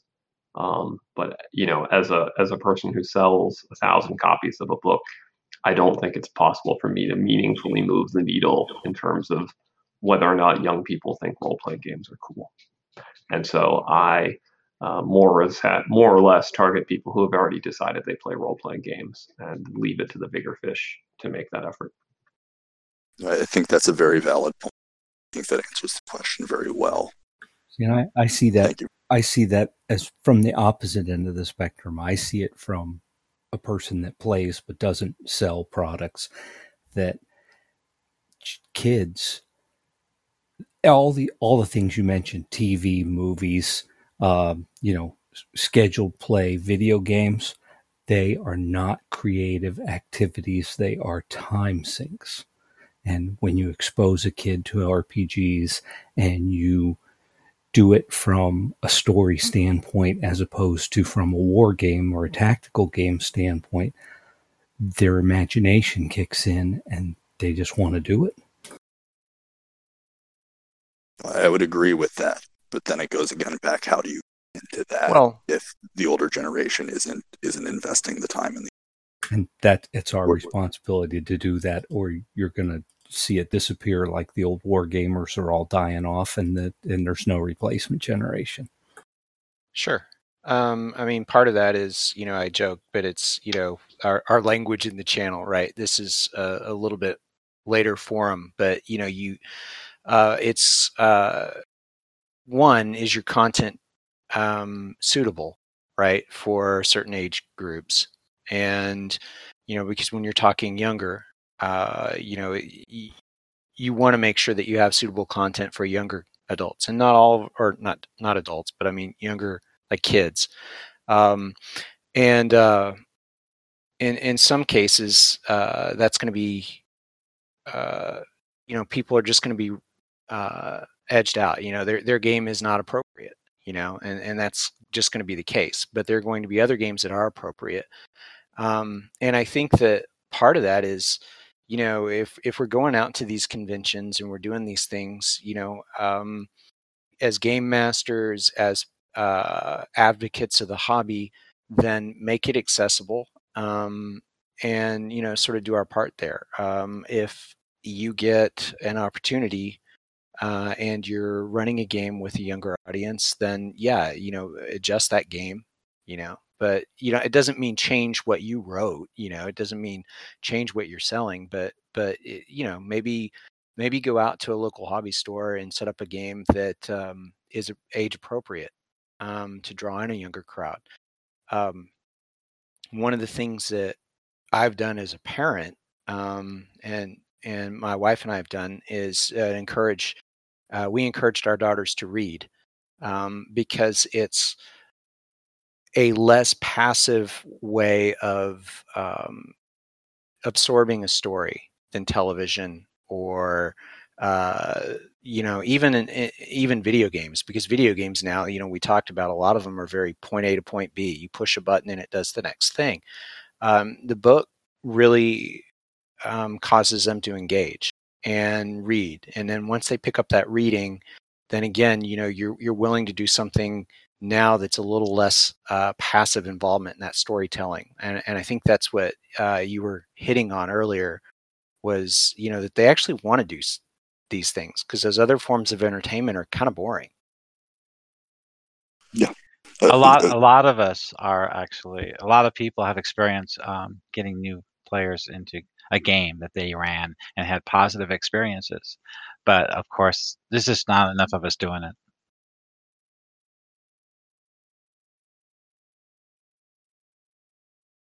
Yeah, I started. Sorry, go ahead. I ran a game last year to the village of Hamlet with a 14 and a 15-year-old, and they're perfect examples of what teenagers are like these days. Everything you talk about, that's them. And it totally blew their minds. They loved it. They were actually participating in a story, and they got so much into it. They didn't want to leave the town, which is unheard of. And when we were playing as kids, we just wanted to get to the dungeon as fast as we could because the town stuff was so boring. But for some reason, I guess that's the way I ran it, but they loved it. They just didn't want to leave. And I had to say, you guys need to get to the dungeon. I'm only here for a couple of weeks on vacation. Let's get this going. But they were so enthralled. They were so excited. They couldn't get enough of it. They want to play every day, 10 hours a day. And then I said, okay, well, when I leave, when you guys go back to high school, all you got to do, I'm going on my experience. All you got to do is when you go there is find other people to play with, other friends. They're hidden. Just look for some dice they're carrying or a player's handbook, or try to strike up a conversation and get into a group or a D&D group. Yeah, we're going to do that. Well, it's been a year and they haven't done nothing. All they do is sit there on their YouTube and cell phones and browse media all day long. They have no drive to do anything. One thing I guess I'll say we can probably do, and this is more us as people and not as game designers, but I think what holds the RPG hobby back more than anything else is that game masters are relatively rare and there aren't enough of them. Because each game master is the person who's actively incentivized to go out and build a group and recruit people to play. So I think the more you can train other people to be game masters and teach them how to do so and encourage them to start their own campaigns, I think the more success you'll have. And some of the people they recruit will be new players. You're absolutely right. That's what Adventures League's doing for Wizards of the Coast. They have scheduled legal, whatever you call it, games that they run on a system that you can book in advance on their Warhorn website, and you can get into a game in almost any store in the United States and get into a legal game, and your character sheet will be online and it'll be official, and they're hiring dungeon masters to run these things through their internal club point system, whatever, but getting people involved. And I think they're in the forefront to getting more new players into 5e, but into role-playing. I mean, how many of us got stuck with doing the dungeon master job because nobody else wanted it? It was either that or they don't play. Me. It's the only way to get friends to play in my area. Nobody wants to read through books. Nobody wants to have to do the work. Nobody wants to have to put the foresight into it. Sure. And it's very hard. Even if I'm providing the books to everybody, a copy to everybody, most people don't want to spend the time. If I owned a game company, I would be hitting the conventions, recruiting game masters to support you and to run run games at the local stores across the country. It's a ground up thing, Get the running games in the stores, and then have the players get involved with the game in that direction with the store support. I think that's the only real way that's ever gonna get more players into the hobby. Yeah, absolutely. You've got to get out there almost at a grassroots, and get people out there playing the games. It's just hard because as Ari pointed out, it's a lot of work being a game master, and a lot of people become the game master by default. And so I don't know how many stories we probably all have of somebody having the books and wanting to play, but then they become that awkward game master who wanted to really play, so they're not a great game master at first, and then they eventually grow into it. And let's be honest, nobody's really getting paid to game master. I mean, maybe somebody is. I mean, sure, there's Critical Role and all that, but most of us aren't. Yeah, and game mastering is very hard. Like, how many hobbies do you know of that you have to have above average intelligence, above average emotional intelligence? You have to be creative enough to be able to, create content on a regular schedule, but you also have to be organized enough to be able to pull a group together, get them all in one time, friendly enough that everyone likes you, but enough of a disciplinarian that, people show up and respect you during the game. Like, it's a rare person who can really be excellent at all of those things. And I think it just, that to me is the single biggest obstacle towards getting more people to play, because you need one of those people per 4 to 8 players. Well, you just touched upon the subject that I've been thinking about. What the problem is the young generation that know anything about D&D. A lot of them are watching Critical Role, and Matt Mercer sets a really high bar. It's kind of like a professional basketball player. I'll never be that good. I'll never be 7'5". I'll never be able to do a layup like he can. I'll never be able to be a good DM. But look at how good he is. I'm not a voice actor. I'm not an actor. I'm not an entertainer. I'm not a public speaker. I could never do that. When I was growing up, none of that even occurred to me. I just wanted to play and run modules. I've actually never watched an episode of Critical Role, so I can't speak to how amazing he is or not. I've heard other people say that. Well, I'm telling you, they got over 3 million watchers, and most of them are younger generation players. Those who's watching that. Well, yeah. If there's anything holding people back, I mean, I would say that as a GM, probably the majority of the years that I'd ever GM'd anything, I really sucked. It's just it's something that it takes a lot of practice, and it's hard.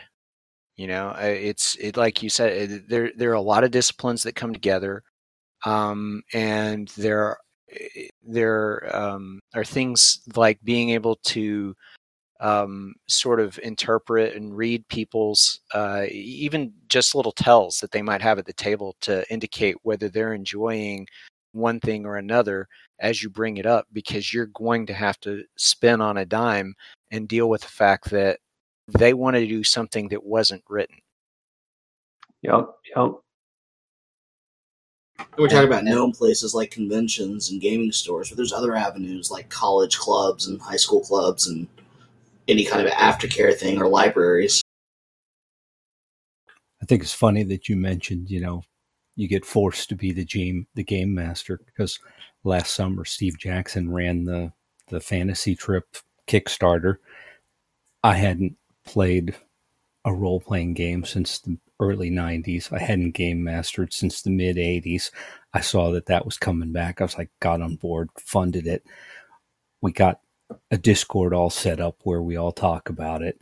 There's all these people that have been playing it for 40 years. I haven't played it I played it twice in 1981. October comes around, we got the PDFs as part of the Kickstarter. I'm like, okay, who's going to run the game so we can play? I'm running the game because nobody out of 200 other people would run the game. Exactly. Yep, exactly. And so how many people aren't playing the fantasy trip because of that? Right. But, and it's coming back slowly, but it's it's kind of a open world sandbox game. I have no idea what they're going to do from week to week. They show up. I don't even know which players are going to show up, and we just wing it. And it, that's kind of the way I've always run games. So it's fine with me, but it takes, like you say, practice. And I'm so rusty.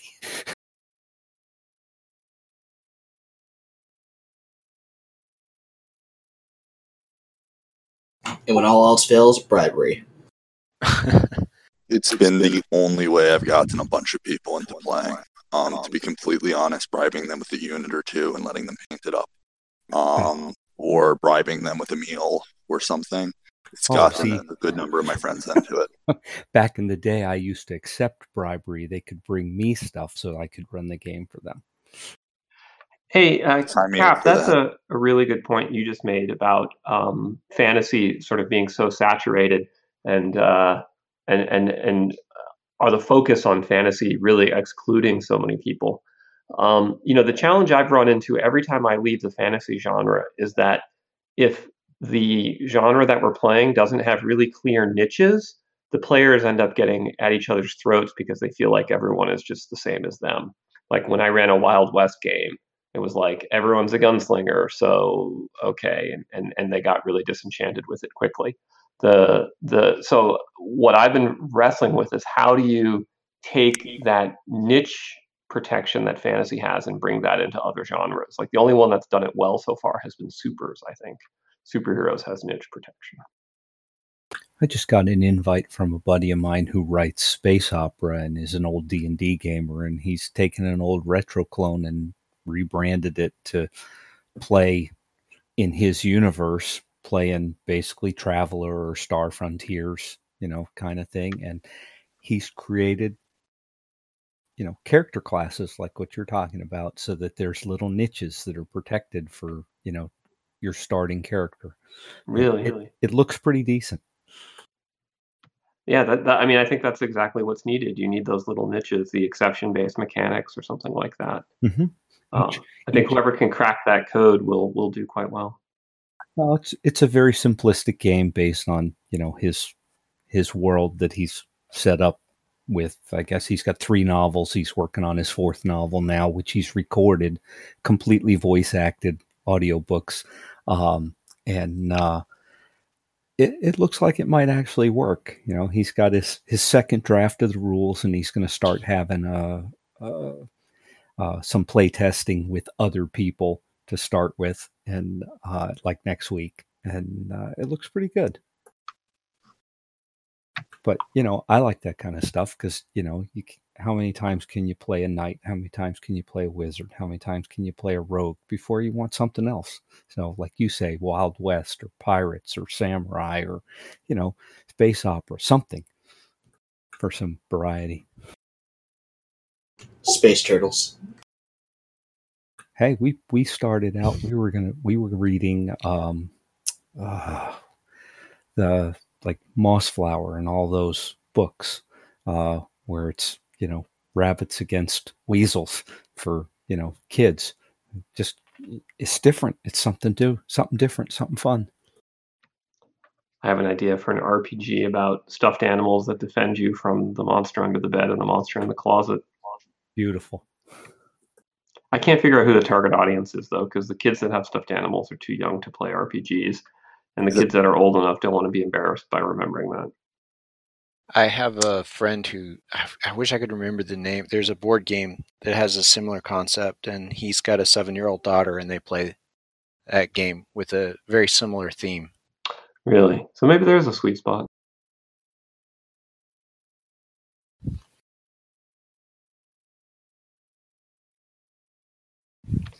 Well, gang, I need to jump. It's time for me to turn into a pumpkin here. It was a pleasure talking to you. Same, guys. Thanks so much for having me on the show. It was a real blast. Always. All right. Good night, Mr. Pex. Good night, everybody. Cheers. The same. Good Thank stuff. you very much for having me on here. I appreciated it. I very much enjoyed talking to you guys, and I look forward to the next one. Indeed. Have a great night. Thank you, guys. Yeah, thanks for having us, Pex, and letting us kind of run wild here. I don't know what happened. I'll find out later. Just say we knocked you out and like duct taped you to a chair, something. Yeah, usually. Yeah, if you type the end command there, it'll cancel it out and toss you a link.